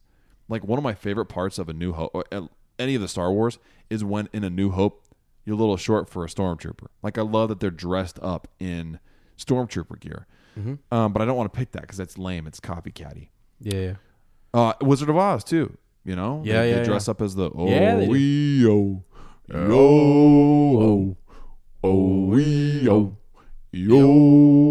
I'm having a hard time thinking of like other villains in other movies where that hasn't already happened. Can I give you another one? What? Wait a second. I know it's your turn. Go ahead. Give me some thinking time. Okay, hold on. Let me see if I can real quickly. You think you're going to be cute and funny or something? Is that what you're doing? I thought you were do. going to type in the doc. Okay, so no. Whoa, boy, what are these called? So This is not easy. In the okay, I'm probably gonna pick something from Star Wars. What Lord was of the the Rings. name of those guys that were in Putties? Putties. Thank But you. it's not a uniform. I think you could make a uniform. Okay. Like a bunch of I think clay or something. You could look like you're one. You could look like you're one. Power Rangers, the bad guys. Okay. So you definitely. Well, I mean, it's a difference of opinion. You know what I'm saying? Yeah. Pizza versus Panzerotti. I don't know. I mean, I could Stromboli. see What's you as Stromboli? as a Rita Repulsa. Like I could see that. Yeah, but that's not a group. Well, okay, I'm just saying. I think. Okay, I'm gonna go Lord of the Rings. Mm-hmm. That's gonna sound so just like Lame. Of course, It's lame. I would dress up Can I tell? as one of the Easterlings. Yeah. Okay. It's fine. That would be sick. That'd be sick. I think Phil Seidel has talked about this before, but that armor is gorgeous. And our good buddy Shane Runge Yes. got to don that in the Two Towers when Sam falls or Frodo falls and Sam covers him up and they look up and they're standing right there. Yep. One of those gentlemen is Shane Runge, so he would know what that feels like. But it's like a mix of battle armor that's also beautiful. It almost looks elven in a way, So Yeah. crap, I wanted a better answer than that. Like Well- it just feels like a cop out. Yeah. It's fine. You can be a buddy. All right. It's fine. My putty. Okay. Yeah. Time to share the load. As how can people do that? Well, so yeah, again, Instagram, Twitter, Facebook, at Uptalkin' Tolkien. Definitely go check us out. Follow us. It's the year of giving, isn't it? Yeah. We've got some giveaways that we're doing over there, so I think you guys would really enjoy that. I've actually got some really exclusive stuff at my place that I texted you the other day. I said I think I should post this and give it away. I didn't get that message. Yeah, you didn't. I sent a picture of it. No, I don't think you did. Oh, okay. It was something near and dear to me that I'm debating. No, you didn't. Yeah, it's a big giveaway. Yeah, I sent you a picture about it. Anyways, so yeah, we're doing the giveaways. We're doing the year of giving. Seriously? Okay, maybe I'm making it up. Wouldn't be the first time. But anyways, yeah, check us out there. We got Patreon. You can check us out. We got extra episodes, appendices, and what have you. And we really do appreciate just any support that you guys send our way. Sending in your story. I mean, we got one literally during the podcast, and we've been getting several a day for the last couple of weeks, and it's awesome. And we really do appreciate that, and that's huge. That does help us a lot. It's encouraging. You can also send us any news, anything you get there on, Loader on Prime. If there's anything that you see out there that we need to discuss or talk about, we'd love to get that as well. So, nothing. Okay. No. All right. Yeah. I don't see nothing. No, okay. So if you want to send anything our way, you can send that to the Shire, P.O. Box 96, Amanda 43102. Don't let me forget. There's a package here for you. Yeah, let me get that. Okay, I want to know what it is too. Yeah. We'll look at it right next year. Yeah. We'll unbox it. Yeah. Wow, time for Fortnite farewells. That's farewell. Yeah. Yep. Sometimes you just know. You know. Fortnite farewells. The eyes are getting to us. Sorry. Yeah, I cut you off. There's more than one now. Mm-hmm. Jeez. We want to thank you for avoiding his gaze with us. I wrote haze. That I was like, what? Jeez, dude. I guess that kind of works too. Let me start over. We want to thank you for avoiding his gaze with us and keeping your head down. We really hope we make it out of the land of shadow. That is chapter 2. Next time, we'll be ascending Mount Doom in chapter 3. If you like our podcast, don't forget to subscribe, like us, write a review, leave a comment, or send us a shadow fax. We'll see you in a fortnight, and remember, Frodo lives.